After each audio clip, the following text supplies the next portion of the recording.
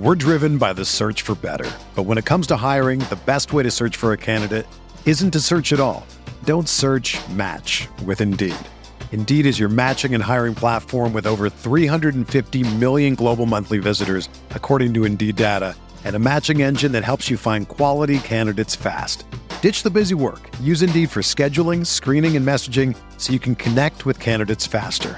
Leveraging over 140 million qualifications and preferences every day, Indeed's matching engine is constantly learning from your preferences, so the more you use Indeed, the better it gets.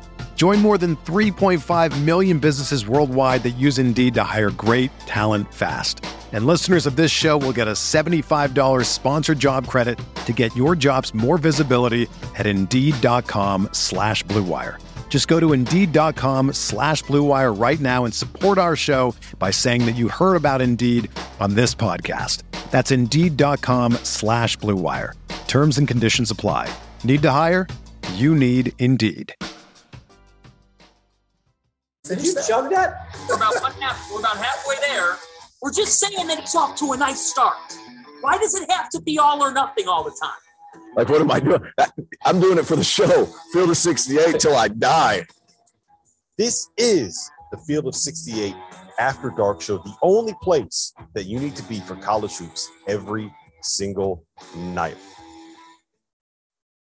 And we are live. Welcome to the Saturday evening edition of the Field of 68 After Dark. We're here on Sirius XM channel 84. That is the ESPNU station. We are streaming live on YouTube. If you are watching there, please hit that like button. Please hit that subscribe button. All of those interactions do help us and they help grow the channel. And make sure you jump in the chat. Ask us questions. We're going to be answering them during breaks. My name is Rob Dosser. We are presented by our partners over at Bet Rivers. And tonight I am joined by my partner in crime on the DTF podcast, Clemson's own Terrence Oglesby. And we also have with us stadium outsider, Jeff Goodman. It was a loaded Saturday slate today, and we're going to have to break it all down for you. I'm going to tell you why Kentucky may be the best team in college basketball right now. We need to talk about Duke blowing out North Carolina and whether or not the Tar Heels are actually going to get in this year's NCAA tournament. And we're going to get to Illinois' win, Michigan State's loss, and everything else that happened in the Big Ten today. But first and foremost, we have to talk about Kansas. They blew out Baylor in Fall Allen Fieldhouse tonight. Jeff, was the number one seed on the line tonight when Kansas and Baylor played? I mean, it is only for the simple fact that I think whoever wins the Big 12 regular season title is going to get a number one seed, and Kansas certainly has a major advantage right now. I mean, they're 8-1 in the league. Baylor's got 3 losses. That was an absolute plastering by the Jayhawks. And you kind of figured that would be the case. I mean, Baylor's still trying to figure this thing out and get healthy. They've been without key guys, certainly tonight, again, without a key player. But I think the biggest key, honestly, was the job that DeJuan Harris did on James Akinjo. That, to me, was the difference maker tonight. You could say whatever else. If you can stop James Akinjo, I think Baylor is a good team, not a great team. And they've done that. I mean, Akinjo has struggled since he came back from that injury for the most part. But what Kansas was able to do, get out in transition, get easy buckets. Harris was good pushing the ball, but he did a great job in Akinjo. Another thing, too, is Kansas kept them on one side of the floor. And where Baylor's really good is when they're attacking closeouts and that ball's changing sides of the floor so they can move the defense a little bit. Look, Akinjo, it just seems like there's a lot more dribbling this year, or it's at least since Cryer has been out. And the ball is just not popping like it did earlier in this season. When they were down to battle for Atlantis, that ball was moving quickly. Kendall Brown was getting the ball and either driving or pitching it off. That ball's sticking a little bit. And that's credit to Kansas too. But this has been a problem for Baylor over the past week or two, to where it's that ball's not moving quite as much. Akinjo is they're running a lot of high ball screen sets for him. So it's a little bit different than we've been accustomed to seeing Scott Drew's team play over the past year or 2 years or so. So I think a lot of credit goes to Kansas defensively, but the ball's not popping. And I think that's a huge issue. And I think a lot of it has to do with the guys that are banged up, right? Absolutely. Adam Flagler is back, and he's not 100%. I don't think that James Akinjo is back to what he was when he was playing his best. Obviously, they didn't have LJ Cryer. You don't have the spacing, and you don't have the shooting that you did before, which makes you easier to guard, which means when you're coming off of those screens, instead of being able to find someone to hit him with a quick pass, you have to decide whether or not, okay, do I want to give it to Jeremy Sohan on the perimeter here and see what he could do. So I think that is the biggest issue. But to me, the takeaway has been we were ready to write off Kansas after they got blown out at home by Kentucky. Like we were questioning, do they have a chance to win this league? Even though they were in the first place in the Big 12, I think I asked that question on this very show last Saturday, and people could probably find that clip. But I think now their response going into Hilton Coliseum, Jeff, and winning and blowing out Iowa State, beating Baylor by 24, regardless of how healthy they are, this is a statement. I mean, I think Kansas figured it out. What am I doing down? What am I doing down at Bill Self? All these teams have gone through their ebbs and flows this year. All these teams, these 10, 12 teams that we're going to put in the equation right now to potentially win 6 straight. Baylor obviously got off to a great start, went 15-0 to start the year. They've been 4-4 since. Kentucky started slow, which surprised a lot of people, myself included. We'll get to the Cats here in a little bit. But, Kansas, you're right. You don't doubt Bill Self. Now, again, the biggest surprise in all this is they haven't had Remy Martin really effective at all this season. Didn't even play tonight. He's still dealing with a bone bruise in his knee, and they didn't miss him. And again, Remy Martin's kind of an all or nothing guy sometimes. So I think it's been hard for Bill Self to figure out how to utilize Remy Martin and how to connect with him. And, I was with Bobby Hurley last night. I had dinner with Bobby Hurley last night, and we were talking about Remy Martin. And, some games Remy kind of can just go off. And with Kansas, Bill Self doesn't need that. He doesn't need him to go off one night and not show the next. He needs consistency from Remy Martin, and he hasn't gotten it.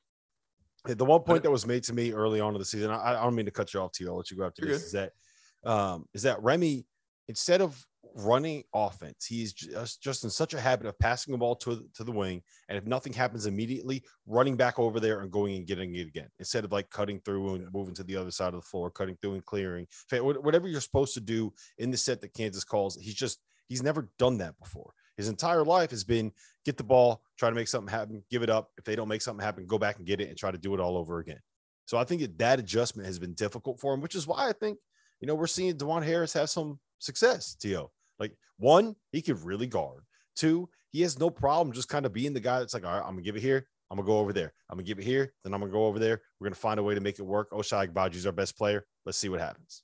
Well, that says a lot about what Bill Self likes. So would you rather have him being B to B- all the time, or would you rather have an A Remy Martin and a D Remy Martin, just depending on the night? And when you have some of the best wings in the country, and Kansas has that with Christian Brown and Ochai Agbaji, he has some of the best wings in the country. You need this steady guy at the point and somebody what you're going to get out of, so you can set those guys up to score, right?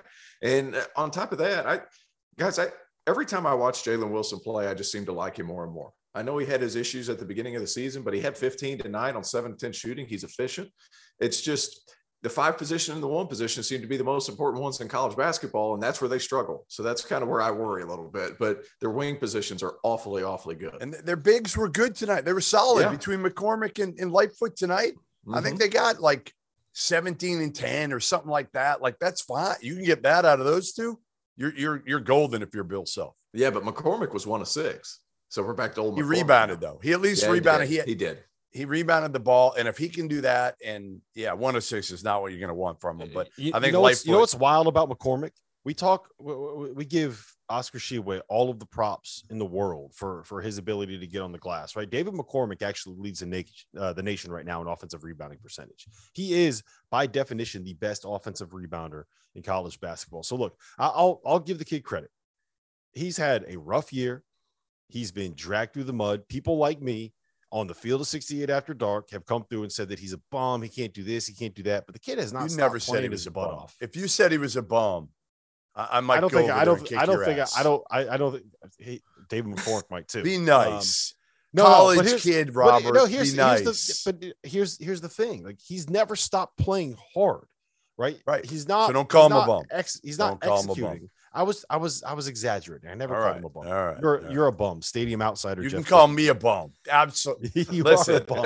You can you absolutely come call on me here whatever dressed you like a want. bum. Look, me and CO got our collars on. We're looking great. Where's our guy? I'm wearing my chat Field to of call you 68 out? t-shirt. What are you talking about? Where's my guy in the chat? Where's my guy in the YouTube chat to call you out? I think I blocked him from all the accounts. Anyways, you got to unblock him in order to get him back in here.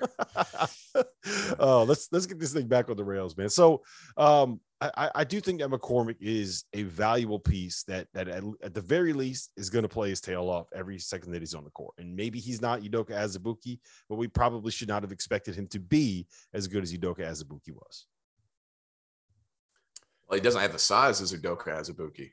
Like, that's the big thing. Nobody does. That guy was huge. Yeah. There was nothing anybody could do when he got it in there. He just progressively got better where as a freshman you couldn't throw him the ball, but he made strides. McCormick seems to have kind of stagnated. That's all. Mm-hmm. Plateaued a little bit after last year. And people started to realize if you do your early work against McCormick, there's not a whole lot there if he doesn't have the ability just to catch it and go up right away. If you make McCormick put it on the floor, you can work with it a little bit. Udoka Azubuike, you couldn't do anything. It didn't matter because he was so big. The body size of that man just canceled everything that you wanted to do defensively. Yeah, and the thing about Udoka is he also was the best defensive center in college basketball, and an elite rim protector, great playing drop coverage, and he also, if you got him the ball within 6 feet of the basket, like, he was dunking it. His ability to dunk everything was insane. And I will always make this argument that season, the season that got canceled, the entire narrative was there's no great teams in college basketball. I think that by the time we got to March, Kansas was a great team. They would have won the national title that year. All right, I do want to ask you guys this. Sticking in the Big 12, Texas Tech went on the road and knocked off West Virginia today. And that's not really anything all that impressive. West Virginia has now lost 7 straight games. This is not Deshaun Butler's West Virginia Mountaineer squad. But Texas Tech is now sitting tied with Baylor at 7-3 in second place in the Big 12. They are number 11 on KenPom. They're way up there in the rankings on the net. They have won 5 of their last 6 and 3 in a row. T.O., does this team have a chance to win the Big 12 title? And can they win the Big 12 tournament? And where do you rank them in terms of like the best teams in this conference? I think they absolutely can, because defensively, that travels and it's going to be there every night. And not only does the defense travel, their entire fan base travels. And if they're as raucous as they were at their home court, and I didn't get a chance to go with you down there, Jeff, but gosh, what an advantage that is.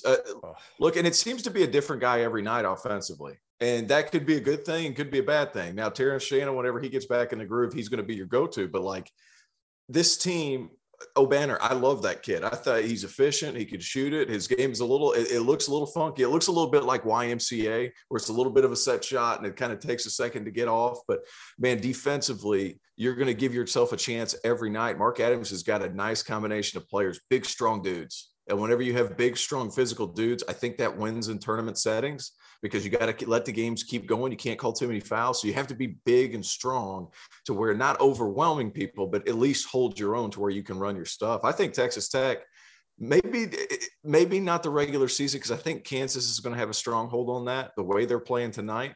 But I think it's possible whenever you get to the tournament that they could make a run and win the Big 12 tournament. It's their culture, guys. Their culture is so strong, and they have those holdovers. I mean, Shannon hasn't even played much. I mean, he hasn't. I couldn't believe Mark Adams put him in with like 5 minutes left in the game against Texas.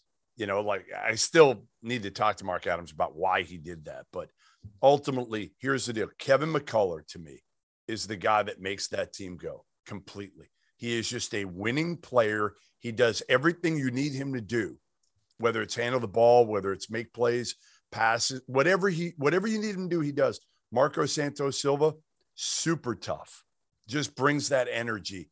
And then you bring in all these transfers, and honestly, they weren't the highest touted guys, but Bryson Williams has been terrific. Adonis Arms has been great. As you mentioned, O'Banner, he got 2 great bounces on threes in that game, but ultimately he's been good enough and giving them what they needed. It's just a group. And talking to Terrence Shannon, the one thing he said was like, we really don't care who scores 15 or 20. At the end of the day, we understand that winning. That's the difference right there. Yeah, is they're culture. It's culture. They're all bought in. Yes. And the thing that we expected when Chris Beard left Texas Tech, right? What we expected was that culture to travel with him from Texas Tech to Texas, and it has not. It stayed right there in Lubbock. And they have. I've made this point 100 times. And T.O.'s heard me say this 100 times. But it's the fact that you have this blue collar group of dudes that wants to go out there and play this kind of. Let's just call it what it is. It's an ugly brand of basketball built on toughness and built on defense, and it works. And that city has bought into it, and that community has bought into it, and they back them, and they show up. I mean, Jeff, you can speak to how rowdy that building was, right? I'm telling you. People think I'm crazy, and Gottlieb went against it, but Gottlieb was sitting all the way up at the ceiling. Okay, so whatever Gottlieb said, don't even believe. Like, I was down low. I was sitting 2 seats over from Ric Flair, by the way. So me and Rick were hanging out a little bit. Hey, give me Ric Flair, T.O. Woo! Hey, look, I met Ric Flair when I was in the G League, and they gave him a microphone before the game, and he starts talking about pheasant hunting in the warm-ups. He starts talking about pheasant hunting in Iowa during warm-ups. We're like, hey, man, somebody forgot to give Rick his pills. So, that atmosphere going on. I'm telling you, that atmosphere, they didn't need Ric Flair. I mean, that building, again, to have Chris Beard walk out there surrounded by 5 cops and the guy he hired for his bodyguard of sorts, it was insane. And just the buildup. Like, you had dudes, former players, shotgunning beers in front of thousands of students right before the game. You had food trucks lined up on the lawn right outside the arena. This shit doesn't happen anywhere else. Not Duke, not Kentucky. Nowhere else do you see that. Now, they're hungry fans. That's the difference from them and Kansas, I will say Kentucky. This. Part of it is because of that specific match when Chris Beard coming there. But if you look at what Texas Tech, it was there 2 years ago. Yeah, I went there when they played Kentucky. Yeah, I know. What I was going to say is if you look at what they've done at home this season, they have not lost in that building this year with wins over Kansas. And no, they won at Baylor. So they haven't gotten there yet, but they've protected that home court. They don't lose there. And the best way to compete in a league like the Big 12 is to make your home court a fortress. Speaking of making home courts a fortress, North Carolina did not do that today. I'm going to tell you when we come back, coming up next, I'm going to tell you why North Carolina is probably not going to be a tournament team unless things change for them. You're clear. All right. What do we got, Dagan? Jump right into it. Do you guys think Mark Adams can win a championship at Texas Tech? Not just this year, but Big 12 or a national championship? So it's championship. So we'll just say Big 12 championship for now. Yeah, yes. I think he can. I mean, again, it's culture. It depends on who they recruit out of the portal. Mm-hmm. That's the biggest thing. You know, they got Jalen Tyson. He already transferred from Texas. He's in practice every day already. I think momentum's everything. So why not? A national title is 1 minute. No. They've been to a Final Four. And they got there when they had 3 pros on the roster. So you need pros, I think. But yes, look, they can win. They can win the Big 12 this year. It's not crazy that they can win the Big 12 this year. They can give us another one. Do you think Florida makes the tournament? That one's from Jacob M. They needed it today. They got a win against Ole Miss, and it was needed. They can't slip up too much. They need to continue to win. They need to string some things together in order to get consideration because they're teetering. They're right there, but they're teetering. They got Castleman back, though. That was huge. They needed Castleman back. Yeah, Dagan, where are they right now? And so we have a field of 68, fielding these 68, our bracket show Mondays at 6 p.m. and Fridays at 6 p.m. And I believe Florida was one of the first 4 out, right? 15. Now you got me digging through my notes here. Hold on. I'm pretty sure that they were because they're not in our field right now. I'm looking at it right now. I think they're right on the outside. Yes. Yep. Next 4 out. 5. Yep. So they needed that win. Here we go.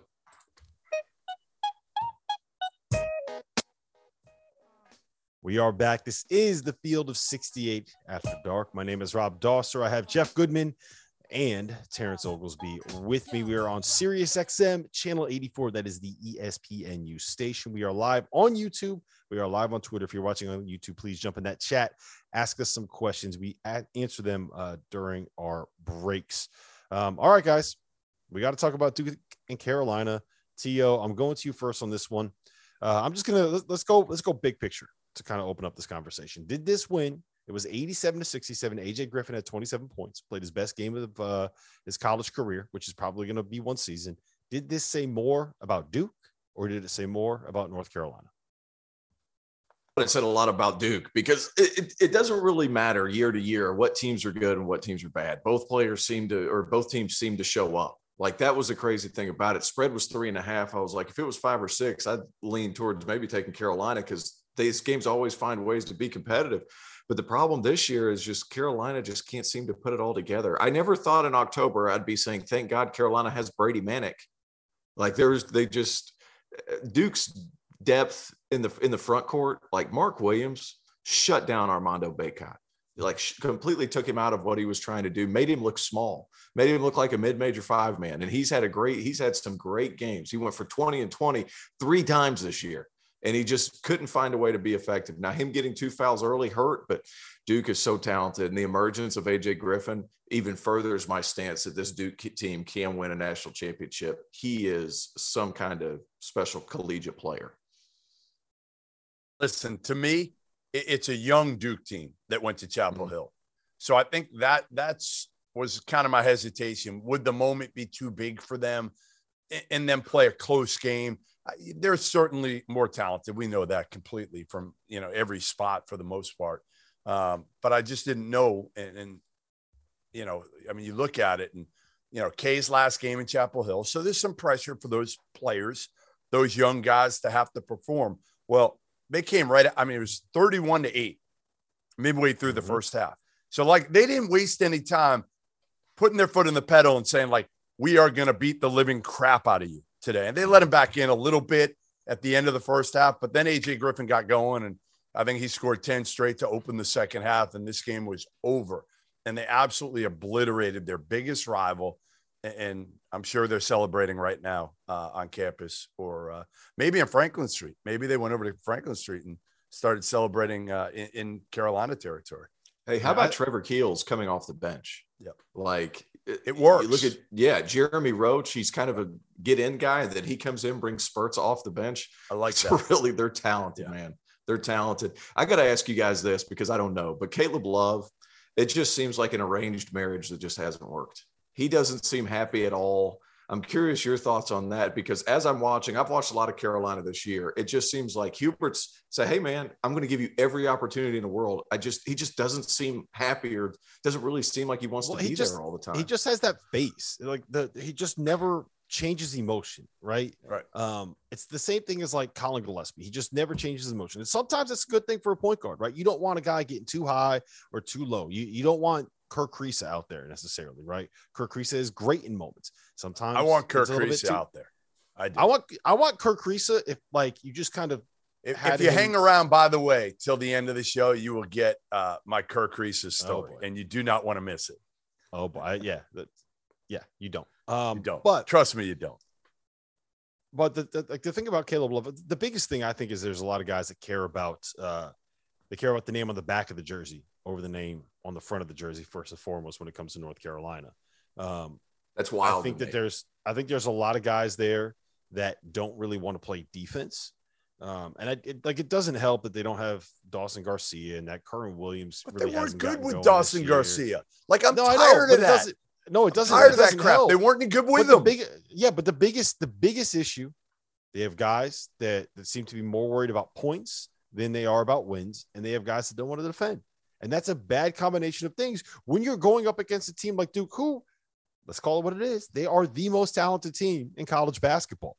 AJ Griffin is playing at his best right now. They have 2 top 5 picks. They're bringing a guy that's going to end up being an NBA player off the bench. How many? You think AJ Griffin's going top 5? I think he could. If you're taking him over Jaden Ivey, if you're going to give me a 6'6" wing with a 7-foot wingspan that has his ability on the defensive end of the floor, that shoots it the way that he's been shooting it recently, I don't think that it's crazy to think that he could end up going to the top 5. That's what teams want. Yeah. Teams want no. Be switchable defenders that can make threes. I think you're probably right. He goes somewhere in the top 10. I'm not sure he cracks the top 5, but maybe. Yeah, you're right. Top 10 is probably a potential top 5 pick. Yeah, listen, the bottom line with Carolina, I still think the biggest question with Carolina, Rob, is, are they a tournament team? They're 0-7 in quad one games. They've won every game. They've won every game at the Smith Center before today. So they were 12-0, I think, at the Smith Center before today. Mm-hmm. Now they lose this one, and they've just lost so many and been absolutely blasted. You know, Kentucky by 29, Miami, who is a fringe tournament team, by 28, Wake's a fringe tournament team by 22. You know, then Duke today, Tennessee, we were there for. It wasn't even as close as a 17-point margin. You know, Notre Dame they lose to. I feel like they're going to get in as a first four team because of their name. Ultimately, I do. I think they're going to get in because of their name. Right now, that's the only reason that they would get into the NCAA tournament, because they don't have a win over a team that is anywhere near NCAA tournament worthy. Like that's the biggest issue that they have right now. And you know what the other problem is? They're not going to get that many more chances. Like this, to me, this was the game that they kind of had to win. Because if you look at it right now, I got it up in front of me. At Clemson right now is 70th in the net. Like that could end up being a quad one win, but who really cares? It's not moving the needle. At Virginia Tech is 13-10. That is the second best opponent left on their resume. That would be a quad one win if they can get it. And then at Duke in the last game of the regular season, and they're not winning that one. It legitimately might come down to whether or not they can beat Duke in the final game of the regular season to get into the tournament. Hey, Rob, you know what else that game is? You know what else that game is? What? That would be K's last game at Cameron. You can forget about that for Carolina winning that. Yeah. I mean, it's going to be very close. And here's the thing. Right now, when I mentioned fielding the 68 earlier, North Carolina was, I believe, one of the last four teams that we had in. Wake Forest is an 11 seed. Miami is a 9 seed in our bracket.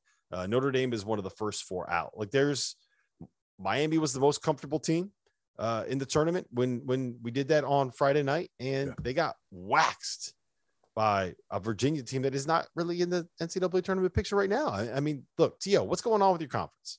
What are we doing? It's brutal. It's brutal. And the non-conference didn't help things, and they're just cannibalizing each other. So like anytime, and it's turned into bad losses. So if Miami goes and loses to somebody towards the bottom of the conference, it just kills you. And that's where it's at right now. And there's not as many chances to get these quad one wins, these quote unquote quad one wins. I'm not really sure what I don't know all the math with all this stuff. All I know is it's not good. It's not good. I need to figure this stuff out, but there's just not as many chances to get good wins. And you pretty much have to beat Duke.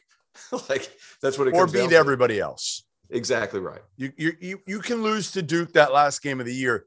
You probably got to, I don't want to say run the table. You don't need to run the table, guys. You just need to win.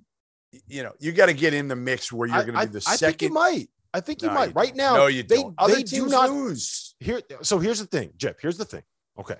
If they beat everybody else and they don't beat Duke, they will have 2 quad one wins, assuming that Clemson is able to stay in the top 75 of the net, which is not a guarantee. They lost to Georgia Tech today. Yeah, they might only have 1 quad one win, and that is a Virginia Tech team that is 13-10 overall, and I believe 3-7 in the ACC. That would be their marquee win if they cannot beat Duke in Cameron. Now, look, you're still going to have a chance in the ACC tournament, but if you're telling me that you get to Selection Sunday and North Carolina is like 40th in the net, somewhere around there, they're going to have it would end up being about a 25-8 record, 24-8 record. And they will be 0-8 against quad one opponents, maybe 1-8 against quad one opponents. That's good.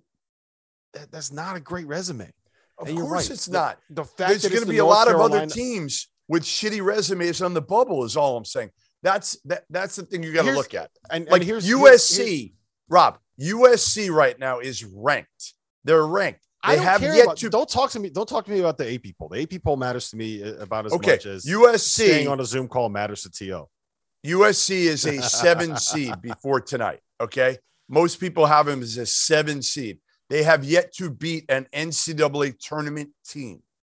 All I'm saying is you're putting more stock than you should. If they win enough games and they finish 2nd or 3rd in the ACC, Carolina is going to be in the NCAA tournament. They are.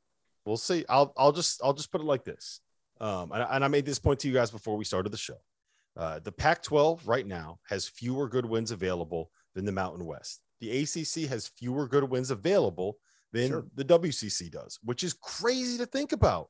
San Francisco went on the road to beat BYU on, what was it, Thursday night, and they beat them by 20. And like BYU stinks. They're getting run off of their own floor right now by Gonzaga. They're down by 30 midway through the second half. But that winning at BYU is a better win than anything else that North Carolina has left on their resume right now, which is wild to think about. And you're right. If North Carolina stacks up 23 wins and finishes second or third in the ACC, they're getting in the tournament. They're going to get in the tournament. Exactly. But the point that I'm trying to make is that they are much closer to not being in the tournament than I think people realize for a 16-7 North Carolina. Yeah, because frankly, one bad loss away. You put a couple bad losses on that resume. But Notre Dame and Wake are going to have bad losses, is all I'm saying. So as long as they finish second, but Notre Dame beat Kentucky, right? I mean, Notre Dame has some quality wins in Kentucky. there. Notre Dame has a good win, but it's not. Here's the thing I worry about. Miami won at Duke. Like, that's the thing about those two teams. They have those marquee wins. Carolina does not have that. Well, here's my worry with Carolina. Anytime they play anybody that punches them in the mouth, like they back down immediately. And it's not even like I make this comparison. Have you guys seen A Christmas Story? Have you seen A Christmas Story where the little kid's trying to get a Red Ryder BB gun? That kid, Scott Farkas, that pops out behind the building, and he comes out there and he picks on all the kids that don't fight back. And the second he gets punched in the mouth, you don't see him for the rest of the movie. That's Carolina. Carolina's the Scott Farkas of college basketball right now. They just don't hit back, which is crazy. Hey, before we jump off this game, can I make one point about Duke? Mm-hmm. Yes, please. That is remarkable. You do realize Duke now is in the driver's seat to win the ACC regular season title. The last time Mike Krzyzewski and the Blue Devils won a regular season title in the Atlantic Coast Conference, Terrence, was 2010. That's not far off from when you played, right? That's the year after I left. I think they won it. That was with Shire. I think Shire was on that team, correct? Do you know what else happened? Do you know what else happened that season? What else happened? The whole thing. Here's another kind of freaky coincidence for you. When Duke won the national title in 2015, you know what happened to them in the middle of January? They lost at home to Miami. I'm just saying. The stars are aligning. What are those Bet Rivers odds, guys? What are those Bet Rivers odds? It's actually 8.5 to 1 for Duke right now. They are the second favorite according to Bet Rivers. Right now, Gonzaga is 6.5 to 1. They are the favorite to win the title. We talked a little bit about that on Monday on the DTF podcast. Go subscribe to that. But listen, we got to take a quick break here. Coming up next, I'm going to tell you why I think that Kentucky is playing the best basketball, maybe the best team in college basketball right now at this very moment. You're clear. Sorry, guys. I don't know what happened. My whole Zoom just shut off. Got back on as quick as possible. Sorry about that. I'm just glad the people on YouTube now can kind of see what we're dealing with here, right? Yeah, real high maintenance. High maintenance guy over here. Yeah, real high maintenance. A couple quick questions, Dagan, what do you got? Yeah, let's do it. How many years does Hubert get at North Carolina? If it goes like this, 2. Is that a hot take? Boy, he's still their own. It's going to be hard to fire the guy that Roy Williams handpicked. I don't care. Bubba Cunningham. The only thing is he's an AD that didn't come from the Carolina family. So maybe he makes that move, but you better have the support of all those former players because otherwise you don't want to piss off the Carolina family. So I say 2, maybe 3. My guess would be 3. If they miss two NCAA tournaments, back-to-back NCAA tournaments, does he get that 3rd year? There's no way. Tough. There's no way. That's tough. I don't know if he misses 2, though. I think he's going to get in this year or next year. Again, I've always said this, like, Talia can recruit to Carolina. Like, will she recruit the right guys? I don't know, but they got enough talent. Talent-wise, they got enough talent to be a Sweet 16 team this year. They should be, in fact, talent-wise. Yep. And I think that there'll be some roster turnover. So I'll be interested to see what next year's team is going to look like. Dagan, real quick, we got one more. 15. Yes. Can Kentucky make it to the Final Four? We lose Dagan. 10 seconds. Sorry. Can Kentucky make it to the Final Four? Yes or no? Yes. They can win the national title. 5. Come on. By the way, UCLA down to Arizona State. And we are back. It is the Field of 68 After Dark. That voice that you just heard was Jeff Goodman not paying attention to our producer, letting us in on the breaks. We are on Sirius XM, channel 84, the ESPN Youth Station. We are streaming on YouTube. Make sure you hit that like button, you hit that subscribe button, and you jump in the chat and come join us. All right, guys. I teased it. We got to talk about Kentucky, Goodman. They don't have the greatest wins. If you look at their resume right now, they don't have the greatest wins in the world, but they went into Fall Allen Fieldhouse and beat a team that beat Baylor by 24 points today. They beat them by 18 last weekend. They went into, I don't even know what the name of Alabama's arena is, Tuscaloosa, let's just say. And they blew out Alabama on the road, held Alabama to 3 for 30 shooting from the 3-point line. And if they're healthy, I think you can make a decent argument that they would have wins at LSU and potentially at Auburn right now if Ty Washington had not had to leave both of those games. So I ask you this. In terms of the hottest teams in college basketball today, put everybody in one court, they're playing on a neutral court. Where does Kentucky rank in terms of the best teams right now? I'll say this. If you're telling me right now, I got to put all the money I have on one or two teams, if two teams, I'm going Gonzaga and Kentucky. Those are the two teams, and I've said it. What Kentucky has, the separator is 2 point guards. They've got Ty and Severe. They've got a lottery pick in Ty. Obviously, they've got a National Player of the Year candidate, maybe the front runner now, and Oscar. I mean, he's right there. Again, we've talked about this. It's kind of to your liking who you want to pick as the National Player of the Year right now. But Oscar's been absolutely terrific because he gets every damn rebound there is. And they've got wings who can make shots. Right. I mean, Kellen Grady, obviously a shot maker. The crazy part is, they're doing it without CJ Frederick, who was thought to be an elite level shooter. He is an elite level shooter. He's out for the year. What I love is Cal played Damian Collins tonight.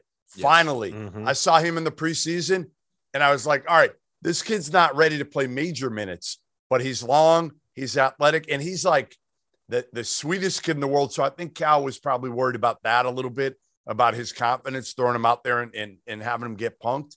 But I think he's kind of done it the right way with this kid, where now he's got a little bit of confidence. He should have a ton after tonight. I think he went for, what did he go for, 10 and 6 tonight? And I think he had 10 points tonight, and I think he had 14 points since December 12th before tonight.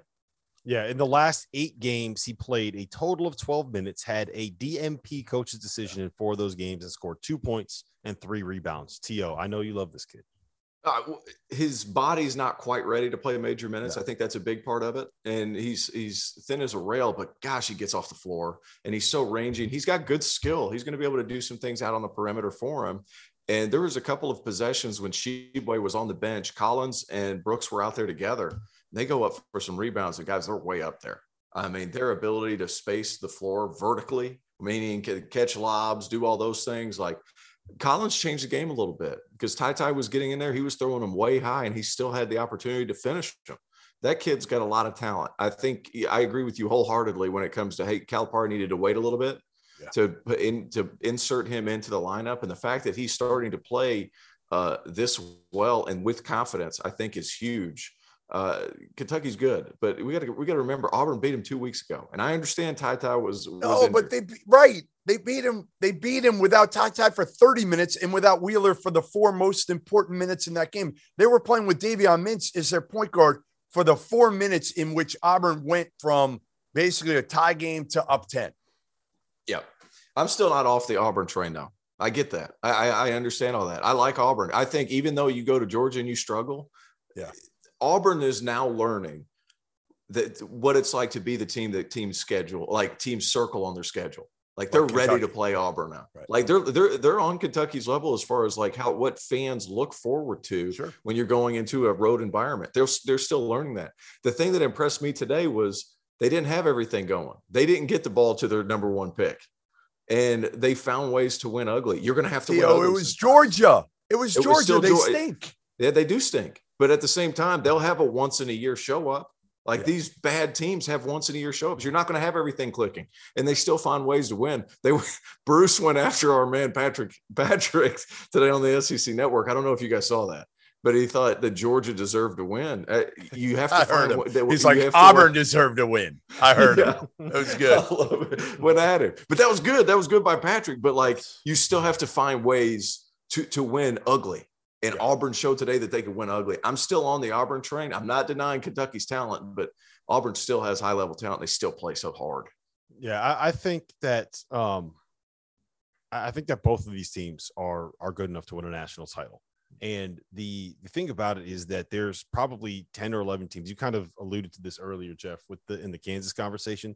There's probably 10 or 11 teams that are in this conversation, in this level, in this tier when it comes to who the best teams are, including Gonzaga, who right now is up by 40 at BYU. I mean, they are just rolling through everybody. They normally beat everybody in that league, but they're beating everybody in that league at a level that we haven't really seen before. And I do think that last year. Yeah. And last year they made it to the national title game undefeated and ran into an absolute buzzsaw. There's no Baylor. There's no Baylor this year. So that's right. The thing I think that this year's NCAA tournament is going to be unbelievable because once you get to the Sweet 16, anybody could beat anybody. Like the number 4 seeds in every single region are going to be able to hang with and beat the number 1 seeds in every single region. Like no one's talking about Illinois right now. They've been unbelievable. I do want to make one point. And Tio, I'm curious your thoughts on this. If you go back and look at the last 12 national champions since that 2010 team with Duke, the only one that did not have a starting backcourt that was basically 2 point guards was Kentucky. The year that they had Anthony Davis and Michael Kidd-Gilchrist, and they started Marcus Teague at the 1. What is the value of having like a two-headed monster running the show for you? What is the value of having 2 guys that can kind of initiate offense? What is the value of being able to have 2 different players that can run different things for you? Well, in college, you usually have one defensive specialist and you throw him on the best ball handler sometimes, and then you can just hand it to the other guy and still not skip a beat. I think that's significant. And then most of the time when you have 2 playmakers, you have 2 guys that can get into the paint at will. Kentucky has that. I like the way this team's built. I think Severe Wheeler's figured it out, how to play without shooting the ball that much from the perimeter. He's still getting wherever he wants to. And when guys are going under screens, he's just keeping on. He's swerving around, just letting them continue to do that. And he's still finding passing lanes for his guys. And Ty Washington, I read an article. He just does all I can't remember who wrote it, but it emphasized like him doing all the right things. Like it's not spectacular. A lot of the stuff he does isn't necessarily the most sexy thing on the planet, but he just does all the right things. He's Mr. Steady as a freshman. It's really impressive bunch. That's the then thing. You've got your lightning rod. Yeah, his poise. Yeah. His poise is tremendous, and he doesn't try to do too. Jabari's the same way. Obviously, they're different level talents, but I love Jabari for that too. And we'll probably talk about him at some point here. It's, he only had 7 points. You want more out of him, but in a way, you love the fact that these guys are unselfish and they're all about team and winning first. Yeah, so that's a perfect segue because I did want to bring this up. My one concern with Auburn is that basically what happened tonight, right? Wendell Green and Katie Johnson, love those dudes. Love the way they play. They can be a little bit hoggish. A lot. I don't want to say selfish, but they can be a little bit too shoot first for a team that one has the best lob target vertical spacer, however you want to phrase it, in the country in Walker Kessler, and 2 might have the best isolation score in all of college basketball. We should not be in a situation where Jabari Smith has 7 shots when Wendell Green and Katie Johnson combined to shoot 39 shots. 39. Jabari got to the line 1 time, shot 2 free throws. Wendell Green and Katie Johnson shot 12 free throws. They shot 16 threes. They were 4 for 16 from 3. That just, to me, that is the biggest concern, is that we may be in a situation in March where you come down to a close game and Jeff, you can't get the ball to your best player. I know Wendell Green made that big shot tonight, but ultimately he has come down to earth, guys. He has come down to earth over the last 7 or 8 games and is not shooting efficiently. And is not scoring it efficiently. Now, again, that's my biggest concern with this Auburn team is, if your point guard goes 2 for 14 in a game, and again, Jabari's not getting 15 shots, which he should be getting. Every game. Yep. Every game. That's your job. And again, he was the only point guard out there. Zep Jasper didn't play today. So this was Wendell Green running the team today. And to me, it's on him as much as anybody. You could put it on Bruce Pearl and the coaching staff, but when you're the point guard, you get Jabari Smith the goddamn ball. Yeah. You can't get tunnel vision. Like, you can't get tunnel vision when you get pressured. And that's what happened today. And Bruce didn't have a choice but to leave him out there with Zep not playing. Right. Yep. Yeah. I mean, it's a concern, but I will say this.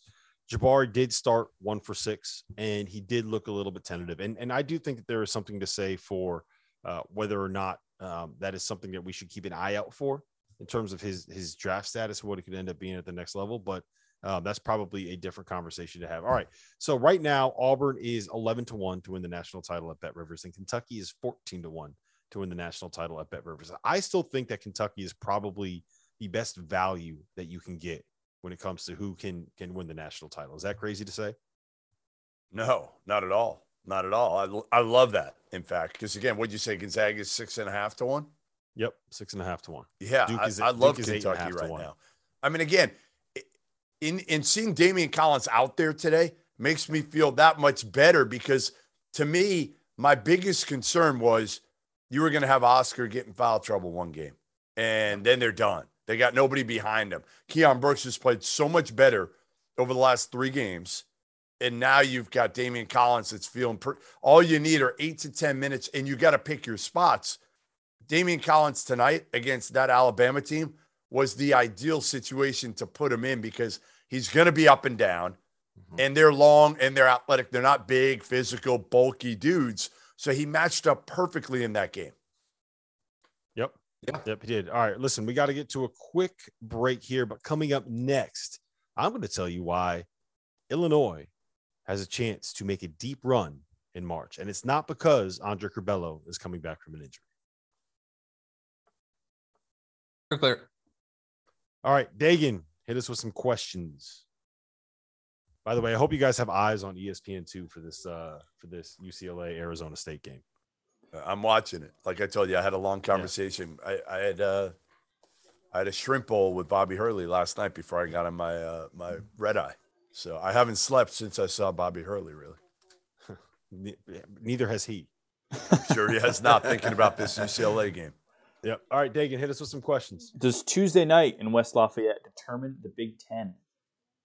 Is that what is? I don't even know what Tuesday night is. Illinois, Purdue. Illinois, Purdue. 1 minute. Probably.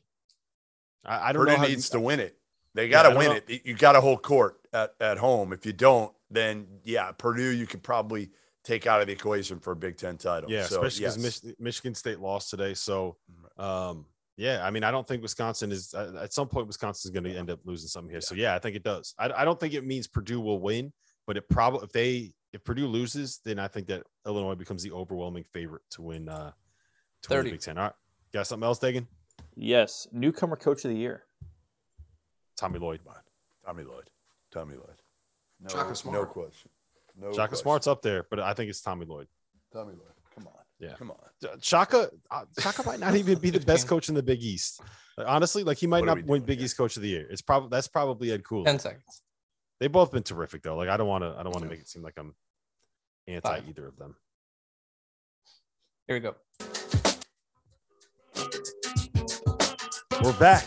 It is the Field of 68 After Dark. We are live right now on Sirius XM Channel 84. That is the ESPNU station. My name is Rob Dosser. I have Stadium Outsider Jeff Goodman and Clemson's own Terrence Oglesby here with me. We're live on YouTube. Make sure you hit that like button, hit that subscribe button, and jump in the chat. Ask us questions as soon as we are done on Sirius at 11:58 and 20 seconds Eastern time. We're going to be doing the Field of 68 After Dark Afters. We're going to be answering your questions from the chat, so make sure to jump in, hit us up there. All right, I want to talk about Illinois because they went into Indiana today and they beat the Hoosiers in Assembly Hall in a place where Indiana had one loss on the season coming into today.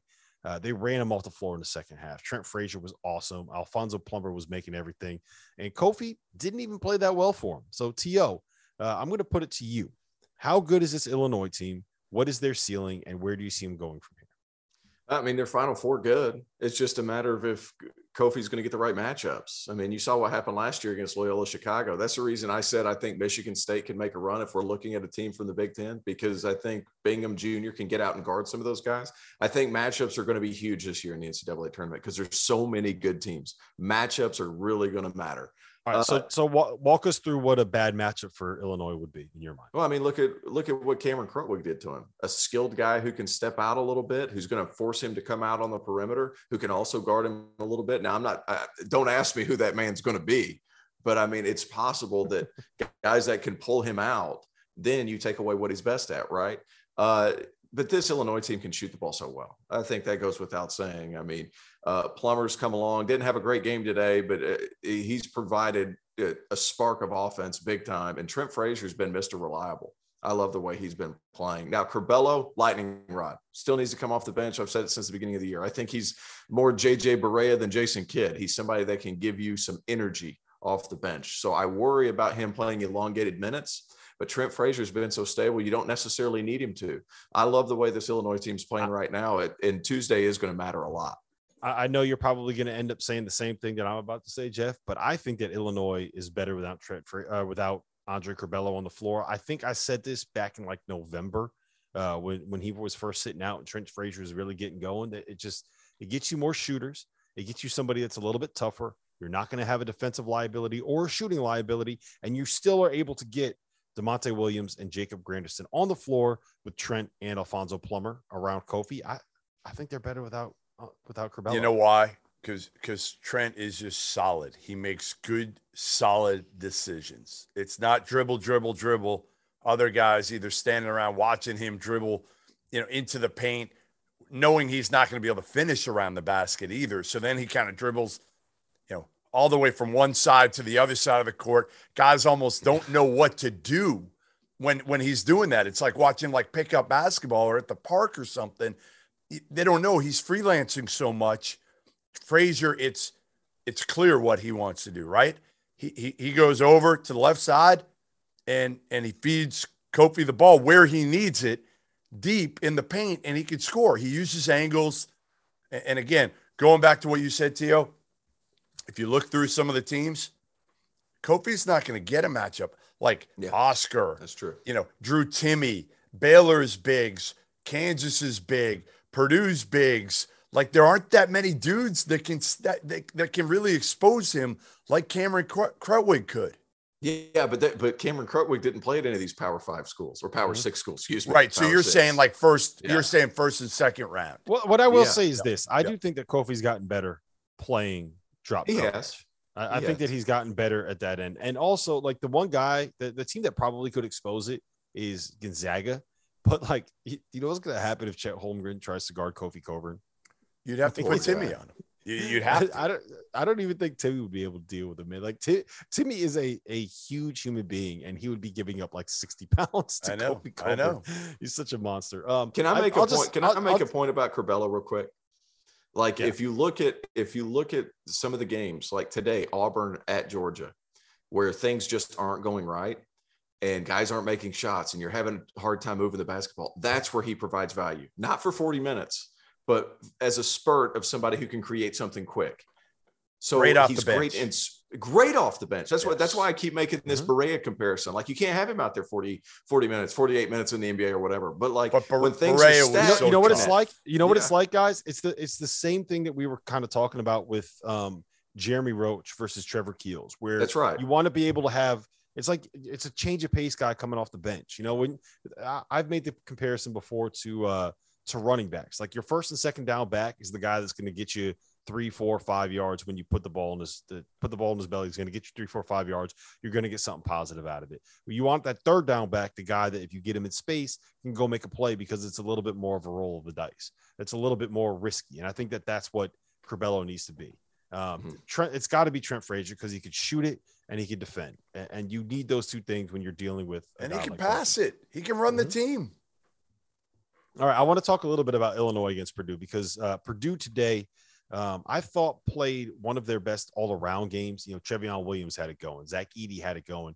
Jaden Ivey was absolutely electric when he was getting downhill. They were hitting threes. I think we really saw kind of Purdue come together. And granted, this is a really good matchup for him, T.O., but where do you, I do feel like Purdue is a little bit of a team that you can be hot or cold on at this point. Cause I don't know if I trust their backcourt. I don't know if I trust them defensively, but when they get going, man, they are so much fun to watch. They are so dangerous. They're still the number one offense in the country, according to Kim Palm, and they've won 5 in a row. I mean, they just have so many weapons. I mean, people that are hot or cold on them are people that are worried about their defense. And it's plausible because they can be slow-footed. And there's only one Jaden Ivey out there. Now, I will say that's the big difference between this Purdue team and last year's Iowa team, who was fantastic on offense, and then on defense it was like, Purdue has high-level athletes to where I didn't think that Iowa had that last year. I think that's the big difference there. But Ivy off the ball. I can't sit here and let you slander Luka Garza's name like that. No, but he's not a good athlete. I mean, he's lost a ton of weight in the NBA level. He was an elite good athlete. He was an elite athlete. Looked like an elite beer drinker. He wasn't an elite my big athlete. thing. Listen, my big thing, guys, if you watch Ivy, like he's so good on the ball, but then off the ball, if you watch him even today, there was a possession late where he was just standing there. Like he had no idea. And he should be really good defensively. Like that to me could take them to a level where at least you feel better about them defensively. Again, you've got Edey. He doesn't move well. Trevion does the best he can on the perimeter, but he's limited. I think I don't Trevion's know. solid. I mean, the more I watch Purdue, a huge red flag to me was, Jeff, when they played Wisconsin at home and Johnny Davis is going nuts. Jaden Ivey should be the guy that should go over there and shut that water off. Yes. Yep. And he didn't. I love that. He didn't. Yeah. To me, that's a little bit of a red flag for Purdue. You know what else is a red flag? When you allow Xavier Johnson and Rob Finney, who I love because he's been there for 5 years. I love the moment that he got against Purdue. But when you let those two get 40 points on you in your backcourt, and open looks late. Yeah, Finney had like 2. He had the game, the game tire, the game winner. But the one before that, he was wide open and he had gone nuts all game. So yeah, their perimeter defense is. I mean, their overall defense scares me. It does. Yep. Me too. All right. Michigan State lost at Rutgers. We got about 3 minutes. You guys got anything to say about this? I just think that Rutgers is such a different team when they're playing in the rack. It's hard for me to kind of judge them too much. But I mean, I don't see it with Michigan State. It's hard. They have matchup issues all over the place, but Ron Harper Jr. is pretty good. And Mulcahy is pretty good. Like those two players in particular, they're good players and they're much better at home. That's a tough environment. It's hard to take too much away from it. I think Michigan State still has players. They have length around the wings and they can win games in the tournament. I do think there's matchup issues some games though. Yeah, I think Jeff, the Spartans are they're a Sweet 16 caliber team. Yeah. I'd be shocked if they go further than that. I think again, that I think the Izzo factor. Yeah, I think that they're primed for an upset. I think that there's a bunch of teams in college basketball this year that feel like they are kind of surviving because they are exceptionally well coached and have a bunch of kids that are just tough and old and it just feels like Michigan State. You still got to find 16 teams that get to the Sweet 16. Just say I think there's lots of teams that can get to the Sweet 16. By the way, speaking of teams that can get to the Sweet 16, UCLA and Arizona State are now tied at 58 with 2 minutes left. And Tiger Campbell in and out. Bobby's going to lose it. Hey, Bobby will lose it. If he loses this game, the best thing, we'll talk about this in the After Dark as well, why Bobby Hurley puts his hands behind his back when he gets upset with the refs. I want to hear that. How about Rutgers out rebounding them by 11? Yeah, it's not a good thing. That's very atypical. That's a big thing too. It was definitely not happy. Yeah, they're tough. All right, guys, we got about 45 seconds here, but really quick, I feel like we should do this as a sign off every day that we do or every time we do a show together. Who as of today, Jeff? Who's your player of the year as of today? I don't know. I mean, I might as well throw those 10 names in a hat and pick one out. I'm going to stick with Johnny Davis. I just feel like still you take him off that Wisconsin team. They're a CBI team. Yep, I agree. All right, T.O., who you got? Gun to head. I'm going Johnny Davis too. The record with him versus the record without him is just light years away. It's not even close. I think it's got to be Johnny Davis at this point. But listen, this has been fun. This has been the Field of 68 After Dark. If you are listening on Sirius XM right now, head over to YouTube, jump in the chat. We are doing the Field of 68 After Dark afters. So for Jeff Goodman, for Terrence Oglesby, my name has been Rob Dosser. Thanks for joining us. Perfect. Clear. All right. It's the afters. Get us some questions. I got one for you. This came in on Twitter. Sorry to cut you off, Dagan, but it's from Greg Palermo. And Goodman, this is probably best for you. Are there any assistants out there right now that you think could have a Tommy Lloyd type season when they get a job next year? No, because I don't know if anybody's going to get fired and leave somebody what Sean Miller left Tommy Lloyd. And Tommy Lloyd's done a hell of a job with it. Don't get me wrong, but he inherited a lottery pick in Ben Matherin, an absolute warrior in Tubelis. Maybe my favorite personality in all of college basketball in Kirk Risa. And listen, Koloko might be honestly, he might be the key to the whole thing, because defensively, what you can do with Christian Koloko on the court is amazing. I mean, you can switch everything with that dude. Like, he can guard in the perimeter. He does. I mean, they played at the end of the game the other night against UCLA. In the last 4 minutes, Matherin and Tubelis were on the bench, and he had Ballo and Koloko on the court. And I looked at him and I'm like, what the hell are you doing? And it worked because of Koloko defensively. By the way, I forgot to honor the afters with my White Claw Pop. There you go. There you go. Line, baby. There you go. All right, Dagan, what else we got? All right, let's do it. Let's start After Dark with a good one. 82 Atlantic. This one's for you, Jeff. He wants to know if you plan on apologizing to Jerry Stackhouse. 2 top 25 wins for Vanderbilt this year. Fuck no. Come on. Come on. First of all, I couldn't apologize if I wanted, because he's got me blocked on Twitter and he probably wouldn't respond to my text anyway. But they've beaten Georgia twice. They got an LSU team that we might as well bury right now, because nobody's falling quicker than the LSU Tigers right now. And what was the other game? Who else did they beat? Arkansas. They had Arkansas. Oh, and Arkansas. They're a fringe tournament team. Come on. Like, good job, Stack. Like, I'll give you credit. Certainly you have beaten Arkansas and LSU. Those are 2 solid teams, but you should be. You're in year 3 at Vandy. You should be winning a few more games.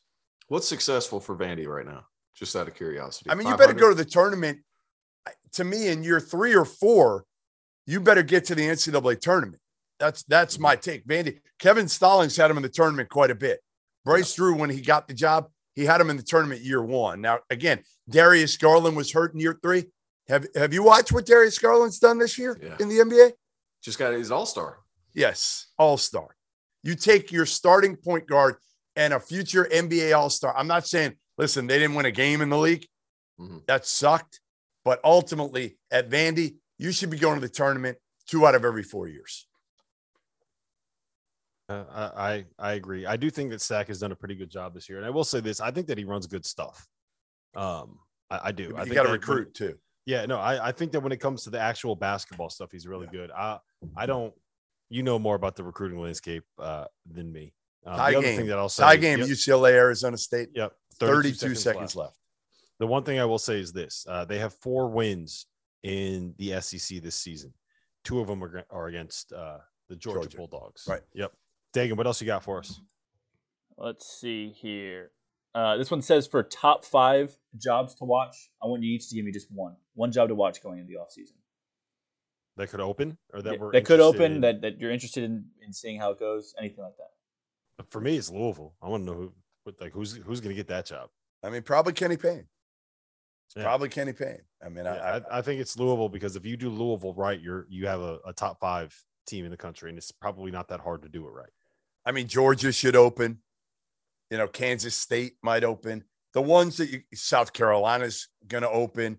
The ones that you got your eyes on that are like 50-50s or like Missouri. What happens at Missouri? What happens at Georgetown and Memphis with Patrick Ewing and Penny Hardaway? Did they go to the administration and say, you know what, this isn't working? I've had enough. Can I say one thing about Kansas State? Can I say before you go, Tio? Can I say one thing about Kansas State? Sure. Bruce Weber this year is 12-10 overall, despite dealing with a whole bunch of COVID stuff where they had a bunch of players missing for a while. He's 4-6 in a Big 12 that's loaded. He beat Texas Tech. He won at Texas. Today he won at TCU, who is a team, Dagan, like we talked about on fielding the 68. Got a chance to get to the tournament. Like they're probably like an 8 seed right now. And if you go back, so we are 3 years removed from Bruce Pearl ending Kansas's reign as Big 12 champions. Bruce Pearl. Yeah, Bruce Weber. Bruce Weber. Sorry. Bruce Weber won a share of the Big 12 regular season title the year that Chris Beard won it. Bruce Weber helped end your rival's streak of like 867,000 consecutive seasons where they won the regular season title. And that was 3 years ago. 4 years ago, he was in the Elite Eight. So, like, I get it, but I think it's more so he might retire. Arizona State. 3, 2, he already missed. 1. He already missed. Oh, dude, don't ruin it. Why would you do that? You're an asshole. He already missed. He does it to me. He does it to me every single time. What a dick move. Yeah. But the idea that Bruce Weber would be, if he retires, and good, man, go enjoy retirement. You made a lot of money, and maybe we can get you. Well, I think the hard part for him this year was they got crushed by COVID, not only with players, but also their coaching staff. So I'm with you. I'm just saying that one's probably, to me, it probably leans more. They don't owe him a ton of money. My thing is more like you shouldn't be running that dude out of town if you're a Kansas State fan, right? 3 years ago, you won the league. 4 years ago, you were in the Elite Eight. Like, I get that you want to have some level of consistency and be better than what you were the last 2 seasons, but like, you're also Kansas State. Come on. Yep. Give the guy some credit. I'm sorry, T. I'll cut you off on Georgetown. Go ahead. No, I'm curious to see what happens there because I watched their game against St. John's the other day where they just got throttled at home, and those guys didn't even look like. No, it's ugly. They didn't even look like they wanted to be there. Like it was kind of a weird thing. They had their crowd there that was fired up and all that stuff, and it was just like they were just kind of going through the motions. And it didn't look. The full engagement of a college athlete didn't seem to be there. And that's always alarming whenever I'm watching a team. And I'm telling you, the kid Aminu Muhammad, he's good. Awesome. No, like I want to see him play in like meaningful games. I think he's a first round pick. I really believe that. Nobody's got him in the mix. I think he's a first, maybe not this year. Maybe he transfers somewhere else after this year or something like that. But man, he is super talented and intriguing. Yep. Dagan, what else we got? Let's keep it going here. We're going to take a break from the basketball itself. We're going to talk some pregame meal. Which college basketball arena has the best food in college basketball? It is not Providence. Providence food. I just told this T.O. is relevant. I was going to say, we just talked about this. Yeah, T.O.'s coming up for Villanova Providence. And I said, Providence is the worst food of any program in America. Bob Driscoll, the AD, is on his way out. But if you're listening, Bob, before you retire, please step up the food at Providence. You know who had a great pregame meal when I was there? Xavier. Really? They brought in ribs for the media. They had like really good mac and cheese. There was some like coleslaw. Like it was a full barbecue restaurant meal that they were serving. And I was like, this is good. I don't know if I had a button down on. I don't know if I really want to just be eating the ribs, but yeah, that was really good. I was a big fan of it. I haven't been doing this long enough to figure out who has good meat food or not. Texas Tech was good. And the best part of Texas Tech for me the other day was, so I'm outside. Literally, people are just bringing me beers. Fans are literally just bringing me over beers and food from, like, a kid had a whole thing of shrimp on his plate. And I'm like, man, that looks good. He's like, have it, take it. I'm like, no, it's okay. He's like, no, take it, please. Like, I've never seen a fan base that hated me so much 2 weeks prior like me this time. I mean, they're trying to get me a shotgun of beer. And I was scared to shotgun the beer, guys. I won't lie, because I haven't shotgun a beer and it's got to be like 20 years. And in front of like 1,000 students, that's a lot of pressure to put on an old dude like me. Was that when you were on the top and then looking down? Yes. Yes. That would look fun. Right. You know who would have thrived in that moment? Christian Hackenberg. Christian Hackenberg would have thrived. Would have killed it. You know who else would not have thrived in that moment? Trevor Knight. Trevor Knight. I might hire Hack to teach me how to shotgun a beer. I think he would do it, and I could become like an elite level shotgunner, even at my age. No, you could not. I'm gonna jump in here. I'm gonna jump in here quickly. We have a question. Is there video of the shotgun, Goodman? I didn't do it. That's what I'm saying. They were chanting my name. I didn't do it. The chat's gonna be disappointed in that one. That's for sure. I know. Well, first of all, listen. Be clear. It was before a game where you were going to also work. Smart. I couldn't do that. I couldn't do it. I probably would have been fired. So I had to be smart. But I did kind of lie and said I'd come back after the game and do it. Now, again, by the time I got out of there after the game, after talking to Beard post game and all that, nobody was. Maybe they were left. I didn't walk over on that side of the arena. Yeah. By the way, Arizona State is now up 67-64 on UCLA with 3 minutes left in overtime. Singleton tie game now. One more comment on the food from Sleepers Media, our good buddies at Sleepers Media. Keto Goodman slandering food like he doesn't eat seaweed chips. Any comment on that? What? What are they saying? You're talking bad about food, and all you eat is keto chips. Seaweed chips. I've broken keto. I've crushed keto over the last probably 2 months, and I'm actually scared of getting the scale after this past week being in my old neighborhood in Tucson, eating well, going over the Millers. Went over and had dinner with Sean and Arch, and Sean brought him, even though he had already eaten, brought in pizza for me. So that was good. It was good to see them. How was Beard after that whole thing? Did he tell you how he felt about the fans and all that stuff? Was there a little animosity on his end too? Or I'm very curious to see how Goodman answers this right Rob now. wants to know. Listen, you know me. I'm always honest on this shit. So Beard was not himself in the post-game press conference. He's usually a magician in terms of how he answers questions, and he was short and really didn't go into it. He was very robotic. So after the game, he's walking down the hall, and generally I know him well, and most coaches, other than like Coach K or somebody like that, I'm not going to ask a question in the post game because I don't want everybody else to have the answer to it. So Beard walks by me and I said, "Hey, you got a minute?" And he says, No, I'm good. I'm done for the night. And I said it loud enough, I think, for everybody in the hallway to hear. I said, "That's bullshit." And a minute later, he had somebody bring me into the coach's room, and we talked. It was me and a couple other people, and we talked a little bit about it. And I said, like, what were you thinking? What were you thinking when you were walking out, surrounded by 5 cops, into that arena and were booed by everybody in that arena, 15,300? What were you thinking? And he basically said, like, it was just another Big 12 game.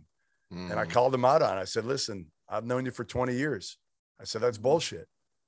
And he gave me a little bit. He did, but he never really opened up to his emotions and what it was like. And again, he's built different than most of us. He is, but I still feel like, man, that's a tough situation to walk into when that was a fan base that you were beloved, and now you're absolutely hated by that same fan base. So yeah, it was weird. It was weird. Yeah. What you did there, for anybody listening to this that is an aspiring journalist or a sports writer, it's called the sidle. When you're in the locker room or you're walking to the press conferences, or you're there afterwards at the game, you just sidle up next to someone and have a conversation with them. That's the way that you get something where nobody else has it. It's the vets know how to do it. I learned that from Goodman. Dave, what else we got? I thought it was saddle. You sidle up to someone. Sidle up next to someone. All right, let's get back to basketball. How about it? Yeah. What team would you rather be in March, Marquette or Wisconsin? Marquette. Definitely. You got to defend. Marquette. Yeah, they defend. They have multiple guys that can get it done. Yeah, Marquette. All right, one more. And I'll let you guys get into 3 cheers. Well, actually, we'll see if any more questions pop up. But here's another one for you. MC Lee's been asking for it all night, Rob. We need your thoughts on UConn. It stink, man. They stink. It was today was a rough one. They just when you're a team built around big guys and you get punked by Eric Dixon, that's not a great sign. He was like, I put it in the chat. He was like Easy Ed Pinkney out there today. Yeah, he looked great. And like, to his credit, I make jokes about Eric Dixon. He's gotten better. Yeah, he's been really, really good this season. But if you're Adama Sanogo and you're supposed to be the Big East Player of the Year, like, you can't be getting worked over by Eric Dixon. You have to win that matchup. So I was very disappointed with the defensive effort. You can't give up 85. Like, they can't score well enough to give up 85 points and beat somebody. But at the end of the day, I don't think anybody expected a win here at Villanova. But you got to play significantly better in the next 6 games than you have in the last 2, because their next 6, it's like they get Marquette, then they're at St. John's, their next 6 games are absolutely ridiculous, and they legitimately could lose all 6. So we're about to find out. It's about to get real. Theo, you want to hear my Kirk Creases story before we get onto our 3 cheers? I do. No, really bad. I really want to hear this one. So after the game, there's this bar called Dirtbags that in Arizona, it's like, an institution, right? When I was there, I'd go. And then, like, last time I was there, I went, and it seemed older, right? It just seemed like a little bit older, so I didn't feel so out of place. I felt pretty good going there. Mm-hmm. So me and Jim Root from 3-Man Weave, he was at the game too. We started a place called Gentle Ben's right afterwards, got some apps, sitting at the bar, 3 kids start talking to us. You love your appetizers. You love your apps. Well, we had already eaten, so I wasn't going to, I just got some nachos and drank a few beers, and 3 kids next to us were talking to, and they were like, all right, let's go over to, and we didn't try to tell them like who we were, but eventually, I don't know how it came out, but it came out. So we're walking out of there. We're going to go to another bar, and Kerr Kriisa and Pell Larson come in with one other guy, a walk-on. So I had talked to Kerr. I met Kerr. Actually, the first time I had ever met Kerr was after the Illinois game. We didn't meet. We had him on the show, and he was awesome. I had my Arizona stuff behind me, and he was terrific. So I met him before the game this year. We talked for a few minutes, and then he came up to me, and I won't say what he said right before the game started against UCLA, but he's a trip. He's a riot. So he gave me his headband, which he said he would do after the Illinois game. So we put on video, everything like that. So, we started to get to know each other a little bit. So he's walking in, and I said, where are you guys going? Why are you at Gentle Ben's? Like, this place is kind of dead at this point. He's like, no, I'm going over. We're going to go over to Dirtbags in a little bit. I'm like, all right, we're going to go over there too. So we beat him over there. We're drinking, whatever, talking to some people, and they come up, and it's him and like a few other players. I'm not going to say everybody, but it's him and a few other players, and they can't get in. There's a line of like 100 people. We got him right away. And then there's probably 50, 75 people, something like that in the line. And he like knocks on the door to me to come out and help him. And I'm like, dude, how can you just beat UCLA? Yeah, I was about to say, how does he like, what are we doing here? What are we doing? And I come out and talk to the doorman. I'm like, hey man, like, come on. Like, they just beat UCLA. He's like, no, my general manager said. I'm like, okay, whatever. And I guess it was the line. Cutting of the line was the issue, not of anything else. So I said to like the girls in the front, I'm like, you don't care if these dudes, they just beat UCLA. And they're like, well, they're not famous. And I'm like, they beat UCLA. What did you do today? And they didn't know what to say, but they literally wouldn't. Anyway, we finally got them in.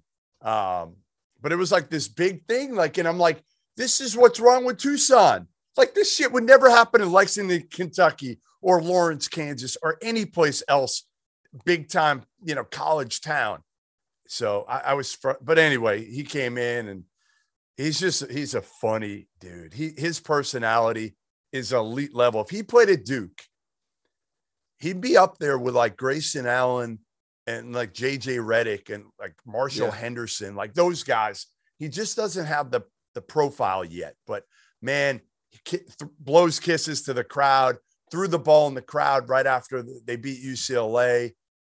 He tried to do it again against Southern Cal. They stopped him. The player stopped him. Did you see it? Yeah, I saw it. And then he runs over. And it's so funny. He runs over the side and grabs a kid and starts taking pictures, and nobody was ready to take pictures, but he just hangs on to the kid like he's ready to go. No, seriously, his personality, and I talked to him a little bit about it. I was like, listen, you have all the passion and competitiveness that's missing in college basketball with so many people. The key for Arizona really is, can Kerr Kriisa play consistently? And he knows it. He totally knows he needs to make better decisions. And that's going to be the key for this Arizona team, to me, being able to make a Final Four run. You know who I thought for that Arizona team was going to be kind of a steadying force? I thought Larson was going to have the ball in his hands a little bit more. Because at Utah, he was also really steady. Like, he didn't do anything to hurt you. He's a good defender. So I've known about that kid since he was about 14, because I was in Sweden while he was still coming up. So he was hurt. He was hurt at the beginning of the year. And Tommy Lloyd told me the problem with him is he's too much of a pleaser almost. He doesn't force things. He doesn't want to be that. He's a really good passer. He's Swedish. Yeah. That's what. Can someone in the chat tell me what are they reviewing? What are they looking at right now in this UCLA Arizona State 1.4 left. When the timeout was called? I don't know. Dagan's killing us in the chat. Well, yeah, because you just told the worst story of all time. Listen, it's my job, You've been hyping up that story. It's my job. You've been hyping up that story for weeks. For weeks, you've been hyping up that story. Might as well just keep it going. Let's just keep it going until tomorrow's show. We'll just stay live. Well, I can't tell the whole story. I had to at some point while I was telling it, I understood that I couldn't tell all of it. All right. That's how about Sleepers Media going after Doster? Doster is shaped like a pyramid scheme salesman. Yeah. I mean, it's accurate. Okay. Carter Elliott should not be talking about how people are shaped. Let's just leave it at that. Oh, damn. Any comment from Sleepers Media, put it in the chat. What's even though here? It's probably Greg. UCLA called timeout, so it's UCLA's ball, or no? Yeah, I believe it is. I have no idea. I was so enthralled in your UCLA ball. I was so enthralled in your Kerr Kriisa story that I haven't been paying attention. Hold on. MC Lee just said they're going to the monitor to listen to Goodman's Kerr Kriisa story. They should. They definitely should. Oh man, can we do 3 cheers? Get the hell out of here. Yes, please. Well, I'm now paying attention over here. Goodman, I don't have a beer up here now. You go first. Me? Yeah. Well, I mean, to me, listen, what was the biggest upset of the day? To me, it was DePaul beating Xavier at the Cintas Center. Right? No, you know what the biggest upset of the day was? Kentucky beating Alabama. No, yeah, not. Kentucky was an underdog. Kentucky was an underdog. You're dumb. Yeah. Kentucky was an underdog. He's right. You're a bum. Kentucky got points. You're still a bum. Kentucky's money line entering the game was plus. What was the line at Xavier DePaul? I bet you it was a hell of a lot bigger. I don't care. Kentucky's the number 5 team in the country. Underdog. I just said, what's the biggest upset? Yeah, Kentucky winning. Biggest upset of the day. All right. Anyway, Corsair McCauley went for 21. What's Cavassier? Sorry. The only reason I know that. Hey, sorry. Hold on. The only reason I know that is because I played against when I was an assistant at Carson Newman at D2 Carson Newman. He was at LMU, and he was a D2 bucket. Right, nobody could guard him at that level. Sorry, I can't believe you're correcting me on pronunciations. How the turntables. Yes, I like it.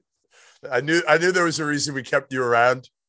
Lincoln Memorial, D2, had 21 points, and they're without probably 2 of their best players certainly tonight. Huge win for Stubbs and DePaul over Xavier. So I'm giving it to, how do you say it again, Tia?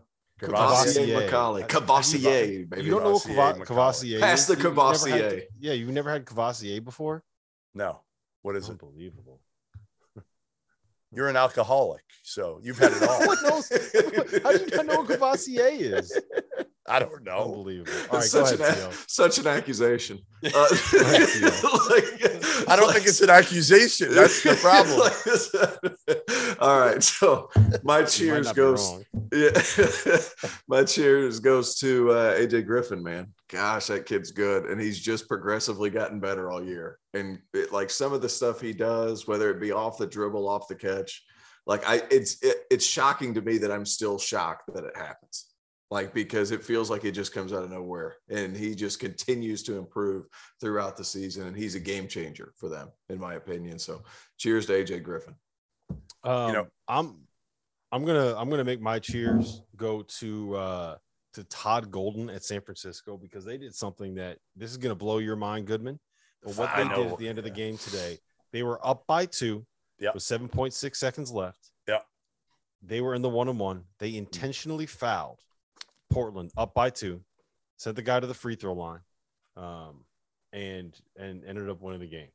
They've done this before, right? Yeah, they've done this before. It's just what they do. They're showing the replays now of Jaden Ivey's dunks again. He's ridiculous. I don't get. I just don't. Would you do that, Rob? Would you foul up 2? Depends on who the free throw shooter is, and if it's 1-on-1. Depends on if it's 1-on-1 or 2. That would be. I think it was 1-on-1. It was 1-on-1. I would consider the 1-on-1 versus 2 doesn't matter as much as who the free throw shooter is, because if you're up by 2, you got to hit them both anyway. Yeah, he almost hit it. Double overtime.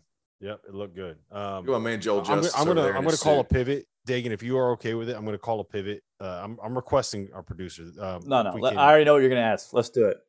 Let's do it. All right, let's do it. Hang out, chat. We're hanging out. We're hanging out, chat. You guys. All right, let's do it. Hanging out, chat. Send some more questions.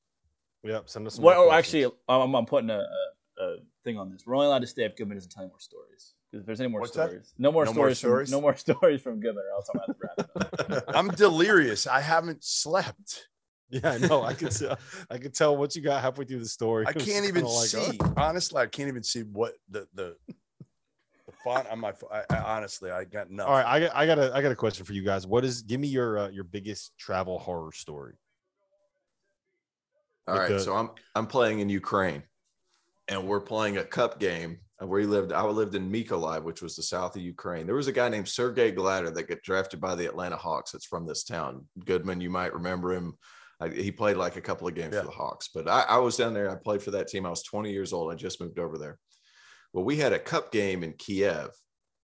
I want you to keep in mind, this is 2009, and there were no highway systems put into place yet there in the Ukraine before the civil wars. But it was a cup game. It wasn't a regular season game, so they didn't really care that much. So we got on a bus on back roads from Mykolaiv, Ukraine, and to Kiev.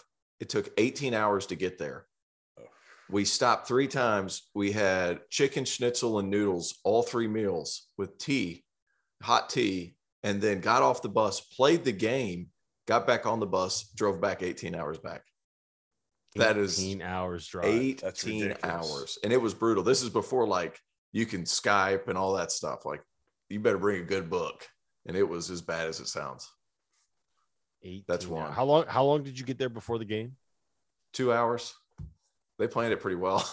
I got nothing like that. Yeah, but we had to leave like really early in the morning. It was kind of nuts. Producer Dagan has a bad travel story if you want to hear. Go ahead. What do you got? Yeah. So it was my senior year at Seton Hall, and was calling the game on the radio station up there. You get to travel with the teams, and Seton Hall was playing Nebraska in one of those November non-conference games. So I'm in Lincoln, Nebraska, right?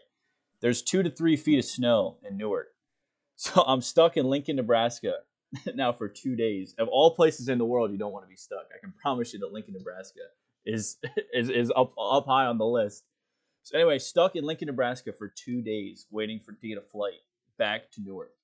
So we ended up flying from Lincoln to Denver, and the earliest flight back to Newark was 4 days later. We had to fly to Dulles, outside of DC, get an Uber from DC or into DC, and then take an Amtrak from DC and back to Newark, all before the game on Saturday when they played St. Louis, 2 days later. Hey, one time, I played it in the G League, and we had to fly from Boise through Denver back to Des Moines, Iowa.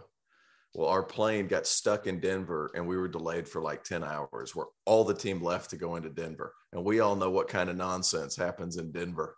So they come back, and a couple of our guys are blitzed, like blitzed. One guy, we got on the plane back, and he fell asleep underneath the row of seats, and this was a big person, and it was a two on one side and one on the other side, and he was on the one side, and he fell asleep laying flat underneath the seats, and teammates weren't in front and back. They were regular passengers. People didn't know what to do. They just put their feet on top of him. He was so blazed out of his head. That's a true story. When I went to London when I was a junior in college, and on the flight back, you know how they have like the duty free or whatever that you can get when you're in the airports traveling internationally. We bought a bottle of vodka. It was me and one of my buddies, and we were drinking it on the plane. We actually flew Air India, so we were the only not Indian people that were on this flight.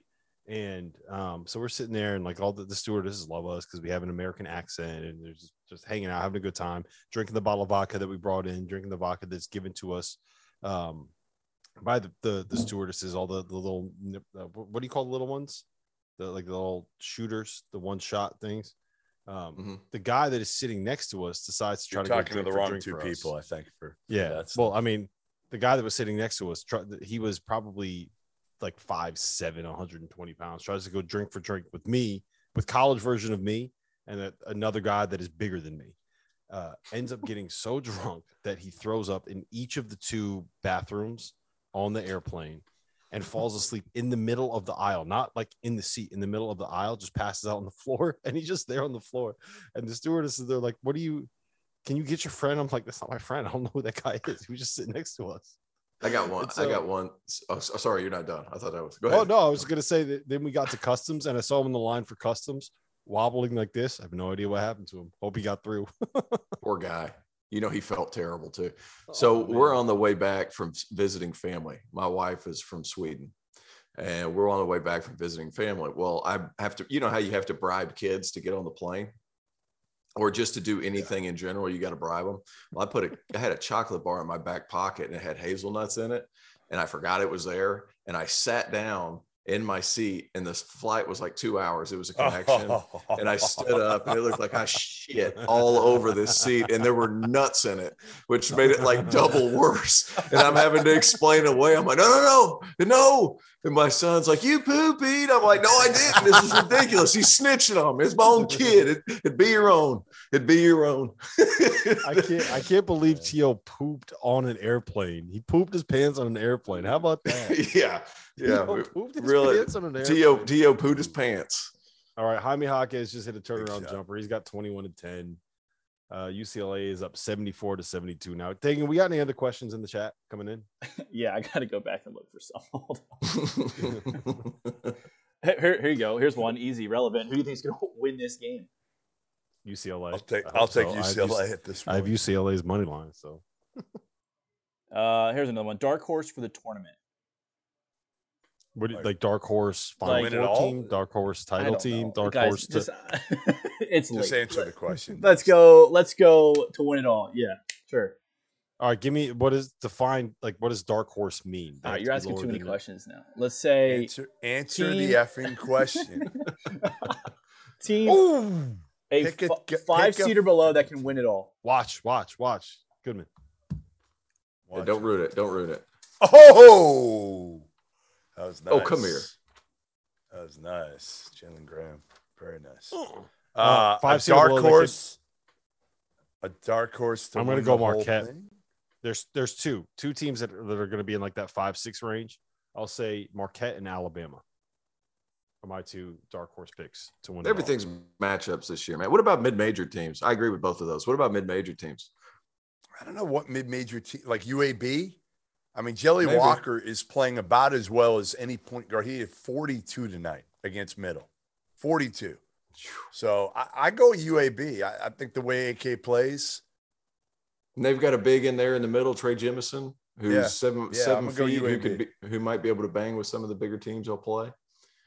I actually like Socon got too. SoCon's got two that aren't bad. I'm telling you. All right, Chattanooga's somebody's got asking Silvio me- De Sousa. Matthew Nichols, what's your updated list of best atmospheres? Still Kansas won consistently.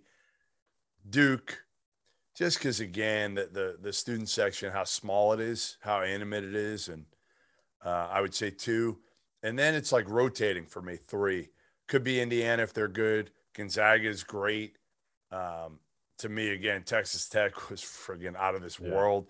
And I've seen probably the 2 biggest games there in the last 2 years. So I'd like to see it on maybe an ordinary, Big 12 game. But those, I think Kansas and Duke are clearly 1A and 1B. And then there's probably 8 or 10. Purdue is friggin' awesome now. Yeah, like I want to go Purdue to there. Purdue was the place when I went and did a game sideline. I had already done like 25 of them, different places, Arizona, wherever. I went to Purdue and I couldn't hear with one earpiece. And after that game, I had to get a double earpiece so that it blocks out the sound on the other ear so you can actually hear when they ask you questions.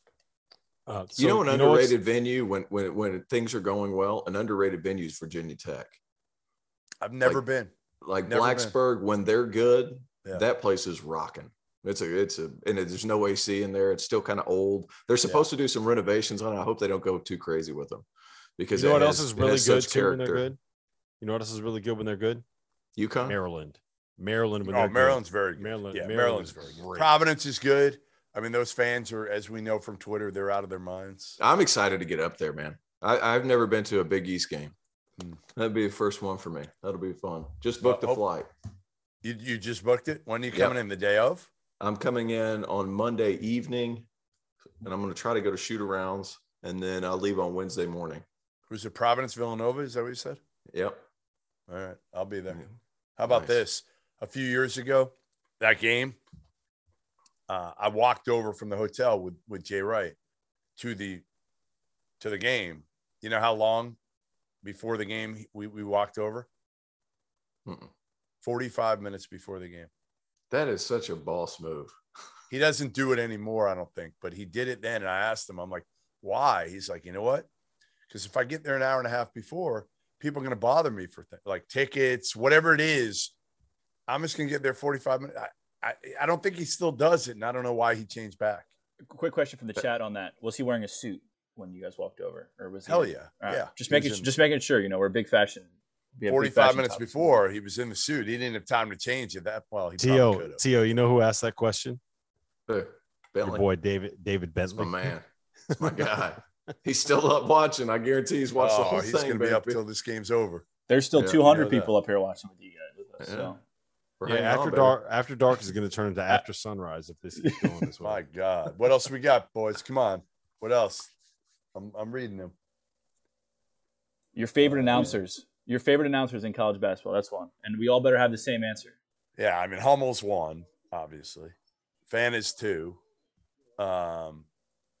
T.O.'s up there.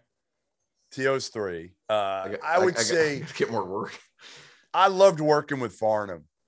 I love working with Farnham because they used to just open the mic and just let us shoot the shit together for like Wooden or whatever. Oh, he fell down.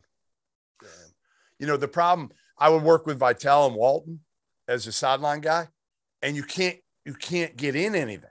You're literally just sitting there listening to them the whole time because I would say it like they'd be on one topic, whatever it was, and like Johnny Juzang, and I'd be like, I got something, and they'd be like, all right, we'll get you in. And Bill would talk, and he'd talk for like 30 seconds straight or a minute straight. By that point, like Johnny Juzang had probably already come off the court. So it wasn't relevant. But good. I mean, Bill Walton is a riot because he'll go up to anybody, even if you've met him 50 times before, and he'll go up to you like Danny Ainge. Hey, Danny, Bill Walton. Like he played with him with the Celtics for years. That's how Bill is. He works, though. That dude, I once saw him sit there for 8 shoot-arounds for PK80. 8 shoot-arounds, sitting there taking copious notes on every single team, talking to every coach, players, all day. Let me ask you this: How much of what he does is an act? No, it's him. It's him. There's no bullshit with this guy. None. He invited us over to his house in San Diego. That's one. Remember the picture I have of Me, Bill, and his dog in the tent. Oh, yeah. In a tent in the backyard. It's maybe my favorite picture I've ever got. That is pretty cool. Have you seen it when he compares Boris Diaw to Mozart? I don't think so. It is A1. It is high quality. Really? Yeah. It's when he was still doing NBA games. But. I mean, Vital's a riot. I did a game with Vital at Duke. And, Dick, like he walks like literally up to the student section and all the way across, and he's waving and, signing autographs or whatever. Well, I'm walking with him and he goes through and he's like, after like 2 minutes, he's like, Jeff, where's my bag? Where's my bag? I left my bag. And so I got to find his bag. He left it like 20 feet back. And then he goes further and he's like, Jeff, where's my phone? I left my phone. Where's my phone? I got to go back again. Like, I don't know how he keeps track of anything because he's just so all over the place, but he does his own tweets. It's amazing. I mean, like the dude is just the nicest human being and will talk and sign autographs and do anything anybody asks. So I hope he gets back soon. Here we go. UCLA. Don't ruin it, Duster. Do not ruin it. Tiger.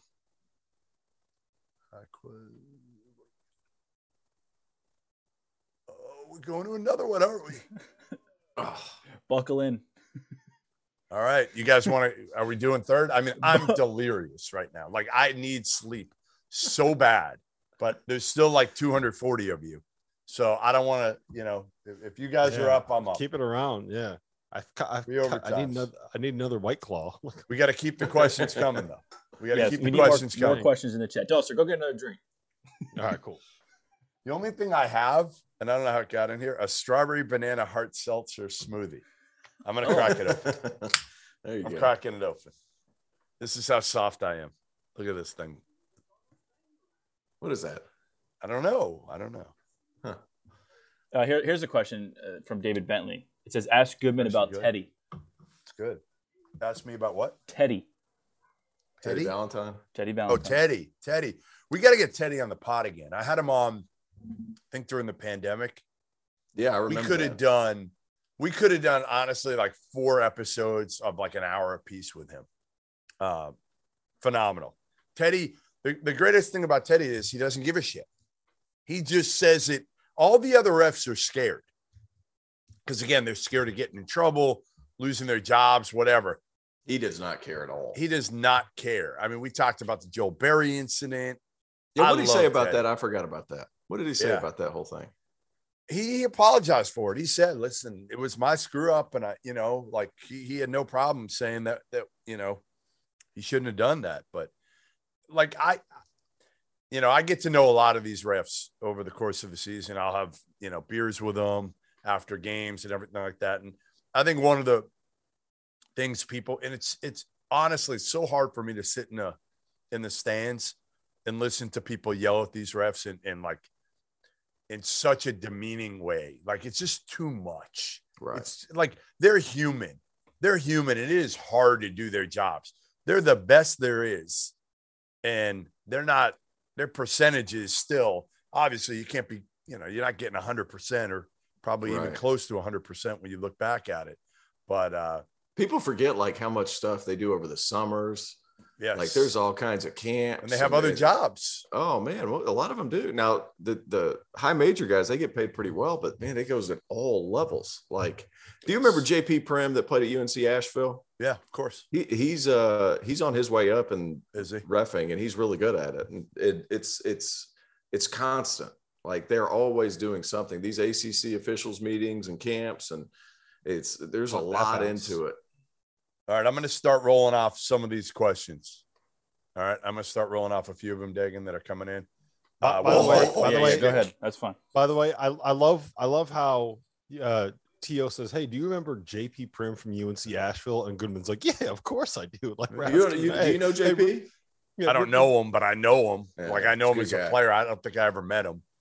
Yeah, he's a good guy. He's Tennessee guy. I have a question for you guys.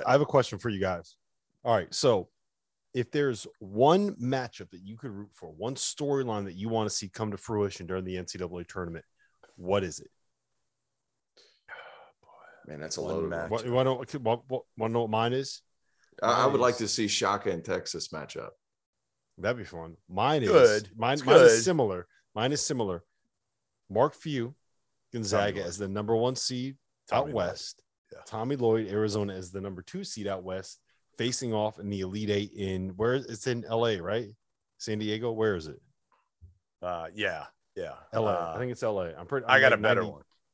Better than I got that? a better one. Better Oh, than yeah. I got Tommy a better Lloyd one than both of you. It's not even close. National title, Coach K, Calipari. Last game, Coach K can go out in style. They never really liked each other. They kind of ran college basketball, right? Like Cal started this thing of the one and dones. Then K did it, and now K kind of backed off it a little bit. That's what I want to see. Arizona State. Hey, what a pass! What a pass, by the way. What a pass! This is amazing. We should just wait and get Bobby Hurley after. We should do it after. Are we going to be here dark. till 4? You want to do it till 4? We'll just wait up, and Hurley will jump on. Like literally, How long do we have to go? I mean, whenever Hurley can get up. Can you just text Doug and just tell him like, look, wait, I'm not even gonna text Doug. I'm just gonna like FaceTime Hurley or something. However we can get him in, I'll send Hurley the link. Here's what you're gonna do: send him the Zoom link and say jump in right now. If they win, I'll try as soon as they win, I'll try it right send after it to him, and we'll give it.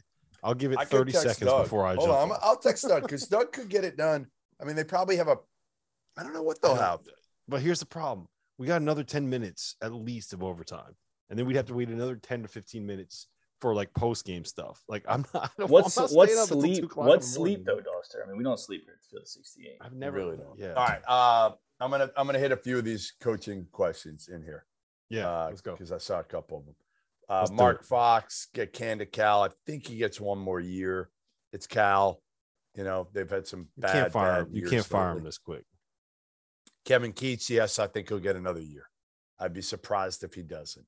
Can I ask what the thoughts are? Yeah, can I ask what the thoughts are there? Because I've been asked that. Yeah, on Keats, because I do a radio show out of Charlotte almost every week, and that's always a question: is what is NCAA stuff? A lot of it is the NCAA stuff that he's had that from start to finish now, and they're finally behind him. In terms of the NCAA decisions, and that affected them recruiting. Like the one thing Keats is, he's a good recruiter. He's always been that. So I think now with that out of the equation, maybe he especially in the portal, I think you give him one more year. I think you give him next year and you see, like, can he get it done next year? And they've had some injuries this year, but they get some talent too. They also got some bad luck with guys going to the draft that were supposed to come in. The kid who got drafted by the Thunder, right? No, it was it Josh Hill? Is that his name? And then Hall. Hey Rick, I don't even know Andy Katz does a team of the week. He keeps throwing this in the chat. Who's going to be Andy Katz's team of the week? I didn't even know Katz does a team of the week. Who's your team of the week then? My team of the week is Johnny Juzang has played horrible tonight. Who is my team of the week? I don't do it, but I'll give you one. Let me think. Here's a question for you. Would Scott Drew listen if Louisville called? Scott? No, he will not. No. Is he a Baylor lifer? There's no chance he'd listen. Don't try to tell me he would, Rob. No, I would say I think that would be something where he'd try to get leverage for more money. He just got it. He's not that type. I'm going out to Waco this Friday. Are you? Yep. Who do they have again? Texas. I get to see Beard again. We may still be live here, so maybe you won't be. What's that? I said we may still be live here. Hey, look at ASU. They're going to pull this off. Wow. We need to make sure that both teams use all of their timeouts. So that's. You don't think the Wildcats are happy watching this one right now? Kirk, should I text Kirk Risa? See if he's watching. So send him the Zoom link. See if he wants can't. to. Here's the not question. allowed. Here's the question. Kurt's not allowed on. Jeff, when are you bringing T.O. to Lubbock? Next year. We can do that. We can I'll come down. Yeah. I mean, he hey, bailed on me this year. While you're at it, you might as well just bring all of us. I got to take like 4 connections to get there. Hey, for the record, T.O. spent like a week telling us, oh, there's no good way to get to Lubbock. We can't get there. I got to take 17 different connections. And some guy on Twitter sent a screenshot of how to get from Greenville to Lubbock. It's one connection. That was a bad look. Dallas, that was a bad look. And it's like $400 each way. Bad look. Well, I didn't. In all seriousness, I didn't know that I'd be able to get back in time for the Furman game the next day. But I love that you said there's no good way to get to Lubbock, because that I swear that's got to be a country song. Like, can you sing? Are you a good singer? No, you have a good singer in your family? No, wrong guy. Nope. My brother dominated. My brother. UConn, the Syracuse UConn 6 overtime game. I was there. I was there for that game. I was there too. It's insane. Were you working then? Yeah. You know what I was doing? This is a true story. This was the second year that I was writing. It was the first full year of balling as a habit, and I was sitting in the UConn. I think I was in the UConn student section, actually. How about this? Live blogging from a BlackBerry. Shut up. Were you really? Yeah, in the crowd. Live blogging from a BlackBerry. Pretty good, man. And then what I did was I went home and I wrote a whole story on it, because I couldn't get credentialed at that point. Oh, he meant Borzello. He confused Cats with Borzello on Team of the Week. It's easy to do. Borzello's Team of the Week is going to be whatever the group chat tells him to make. Right. Team of the week. We tell Borzello. Where's Sean Paul? Ask Sean Paul what his Team of the Week is, and that's who Borzello's Team of the Week. Exactly. Whatever they tell him to do, he'll do. I don't know. I don't do that anymore. Hey, I have a question for you. Okay. Have you ever seen Gary Parrish and Mick Cronin in the same place at the same time? I have. You've seen Mick Cronin and Gary. I have. So you can confirm that it's not the same person. Okay. They're not. Tiger hits it. Just making sure. Down 4 with 1:15 left. Look at this. How many people we got watching? Still the same group. 250. Yeah, it's our squad. It's the chat. Look at that. Chat mob. I like. Oh yeah, these guys are loyal. We got to show that number to 3-man weave. Somebody said, about the Texas Tech. John said, "Yet all my Tech buddies debating whether you're so convinced it was impossible to get there." What are you saying right now? I can't read. I'm so fucking tired. I can't. Here, I'll read it for you. I can't make sense of it. Goodman, you kill me. What? It's a direct flight from Dallas. Yeah. You had all my Tech buddies debating whether you were so convinced it was impossible to get to that. You just didn't look and drove from Dallas. I'm not going to lie. That was a little confusing to me, and I can see. No, I flew. I didn't drive. From Dallas. I connected in Dallas. Oh, here we to go. Lubbock. This is a good one. We need to bring this up, because this is probably the worst bet of the day. Yes, I did. Did Doster really bet UNC? Yes, I did. He did. I did. I bet the North Carolina money line. Look at this. I thought that they were going to show up. Oh. Their issue is not talent. Their issue is whether or not they decide to play hard. And I thought that the last time that Coach K walked into that building, they would play hard, and they didn't. So I don't know. What's on me? I don't know. I thought the talent discrepancy was pretty big today. I thought those two teams. It was big, but if you're ranking Carolina purely based on talent, Tia, where are they? What number would you give them in the country approximately? Just because of how they looked beside Duke today, like Armando Bacot looked small.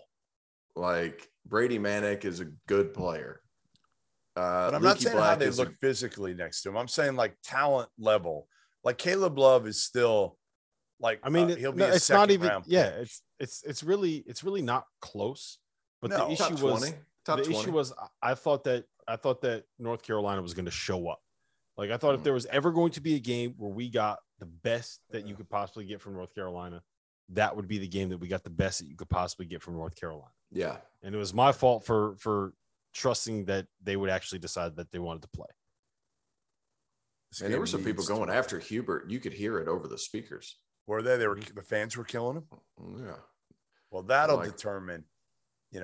That's going to be the hard part for Bubba Cunningham. Is again like if the fans really come out after him, and like you said, if you go 2 years without making the tournament, I think they're going to make it this year. I just think the bubble's so bad that Carolina's going to be close. We say the bubble. We say the bubble is bad every single year. Yeah, we say that with like they're going to have to. What I'm saying, how many games they got left? There's going to be here's what's going to happen. You're going to have teams in the Big 12 loading up their resume. You're going to have teams in the Big 10 loading up their resume. You're going to have Mountain West teams. Yeah, you're going to have Mountain West teams that don't do anything dumb, that continue to load up their resume. Like Boise State just played 5 consecutive quad 1 games. They won 4 of them. 3 of them were on the road. Like that's why Boise State went from being like, yeah, whatever, to being like, yeah, this is a tournament team. They are 4-1 against quad 1 opponents. I just think they got 8 games left. They don't have to be Duke because that's just a gimme game. If they go 5-3 in these last 8, with one of the losses being Duke, let's say the other 2 are at Virginia Tech and one of at Clemson or at NC State, because that's probably doable. They probably will go 5-3. I still think if they can get to the semifinals of the ACC tournament, they're in. They're in. And it all depends on who they draw. Like, right. Like if they're in that 5-4 game or what, like, or I can't remember exactly how it's done. Like, no. I mean, it's going to be interesting to see how that shakes out. I think Borzello is giving us his team of the week right now. Yeah, here it is. Illinois or Wyoming. I'm giving you scoop. This is major. He's asking. He just said my ideal world would be Illinois or Wyoming team of the week, Kofi or Maldonado player of the week, KU over Baylor or Arizona State over UCLA as win of the week, then probably Shaka as coach of the week. There you go. We're going to read you everything. Question? That's everything. We're going to do this every week. We're going to do this on Sunday. We're going to give everybody spoil everything for Borzello. I hope we're never up this again. We're never going to do this again. And by the way, Bobby Hurley definitely needs to get like some kind of deodorant or antiperspirant sponsor. Well, he's been going at it. Third overtime. That's bad. He had wings last night, but he didn't even finish. I had like 3 of his wings. He ordered them, but he said he had already eaten. Speaking of food, we had a question in the chat. What's everybody throwing in the microwave after this is over? Everybody what? No pizza in the microwave, Goodman? You gonna throw some pizza in the microwave? I don't have one. That was only in That's a throwback. Who asked that question? I need one up here. I'm gonna buy a little one. Dagan, who threw that out there? Joseph M. Joseph M. Shout out to Joseph M. He's an OG. He's an OG Field of 68 fan. How cheap are small microwaves? If I wanted just like a tiny microwave up here, like $50.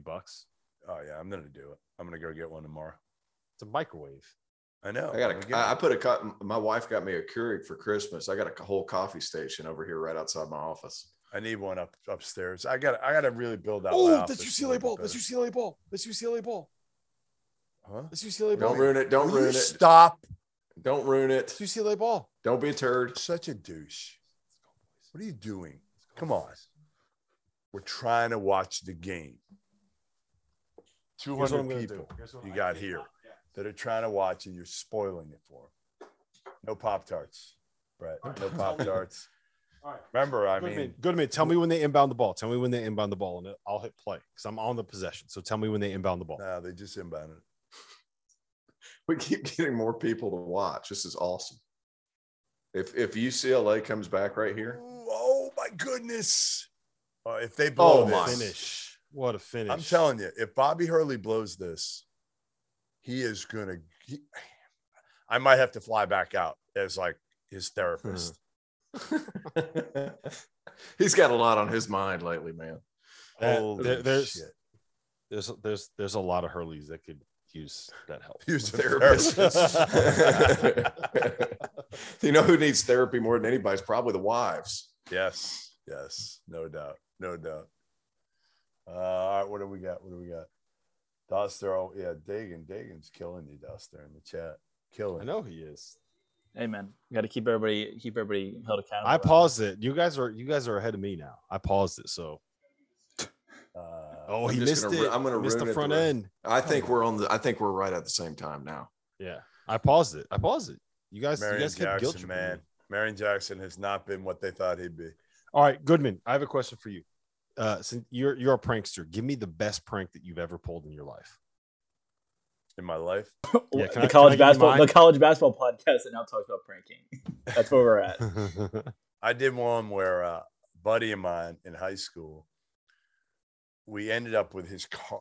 He threw up in my car driving back from Boston. So we had his keys. Or something, or I forget how we got his keys, but we got his keys. So I said, all right, we're going to do something really good here. He worked at that point at BJ's, right near the mall.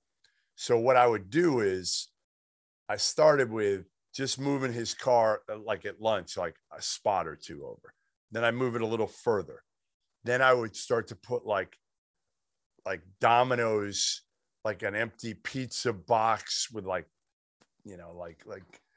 crusts, in the box.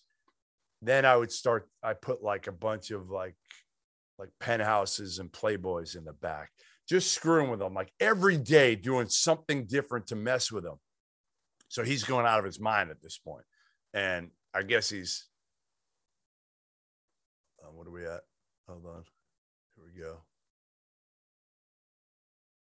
Oh, no, they didn't. They filed before. Mm-hmm. They filed before. So I kept moving it. And he also worked at Sears at night. I eventually moved it from one garage on one side of the mall to the other side of the mall, like complete opposite side of the mall. I don't know how long it took him to find that damn car, but it must have taken him like hours to figure it out. So that's a good one. Finally, like the kid's going out of his mind at this point. Like literally I think his dad said something to my other buddy who was kind of in on it, but not really in on it. It was more me. And finally I had to come clean with him. Like, I mean, I was putting like you name it in the backseat, whatever it was, moving the car, whatever. So finally I had to come clean. Hurley's going crazy. Yeah. So I have two really good ones that I pulled. One, when I was in college, we lived in co-ed dorms that had co-ed bathrooms at Vassar. And what we did was we went through. That sounds like a great idea, by the way. Just fantastic. A lot of good stuff happens there. It probably happens a lot now, though. Yeah, it probably wasn't their best idea. But what we did was we went through the entire dorm and took every shower curtain and stole every shower curtain. You right? You pervert. So what we did, and then we just put them all. We didn't know what to do with them, so we just put them all in the elevator, and then went to sleep. But the best part about it is that my roommate, when he was coming home, it was like 5:30 in the morning. He was all drunk, and he gets in the elevator. He's like, "What are all these shower curtains doing here?" And the campus police get in the elevator with him, and they're like, "What are you doing with all these shower curtains? It's 5:30 in the morning. How else could they get here?" So they made him go through and hang up every shower curtain in every single bathroom in the entire dorm. I got another good one. So I was living with a roommate, and he was supposed to hang out with us. Like we had like 4 or 5 people over, and all of a sudden he invites some girl over, right? And he brings the girl into the room. And so what we did was we took every piece of furniture that was in the apartment and put it in front of his bedroom so that he could not get out no matter what happened when he was in there with the girl. And then we just set up with our speaker system, plugged it into porn, and turned it all the way up as loud as it could possibly go, so that he had the girl in there and all he could do was listen to the porn that we decided to put on. Might have set the mood. Didn't even mean to. Yeah, hey, you never know. I can't tell you what would have happened in there because he's like an important person in the government now. So that's typically I can't say what his actual name is, and yeah. I know he's listening right now, so that's why I had to tell that story. All right, I'll tell you what. The football team tried to attack us one night with a bunch of eggs, and this is when I knew Trevor Booker was different. Like they tried to break into our apartment, and it was a bunch of like sophomore football players. I was a sophomore, so we'll just leave it at that. And they're all wearing masks so they don't get in trouble. And they tried to break down the door of our apartment. And Trevor Booker by himself held this door closed against a bunch of defensive linemen. And he just held them, and he was talking trash to them the whole time. If they would have gotten in, my entire apartment would have been done. And they got into a couple other guys' apartments. It wasn't good, but I had to listen to Hurley. Goodman, are we gonna get Hurley at all, or can we call it? Chat, are we? I mean, I can try. I don't. He's doing an interview now. It's gonna be hard. I if you give me a minute, No, I don't want a minute. I gotta go to bed. I really gotta go. It's 1 o'clock in the morning, man. It's 1 o'clock in the morning. Dagan, call it. Dagan, end it. This has been the Field of 68 After Dark. This has been the afters. This has been the afters. I'm done. This is all the afters. Cheers. Right, cheers. This is the story of the one. As head of maintenance at a concert hall, he knows the show must always go on. That's why he works behind the scenes, ensuring every light is working, the HVAC is humming, and his facility shines. With Grainger's supplies and solutions for every challenge he faces, plus 24/7 customer support, his venue never misses a beat. Call quickgrainger.com or just stop by. Grainger, for the ones who get it done.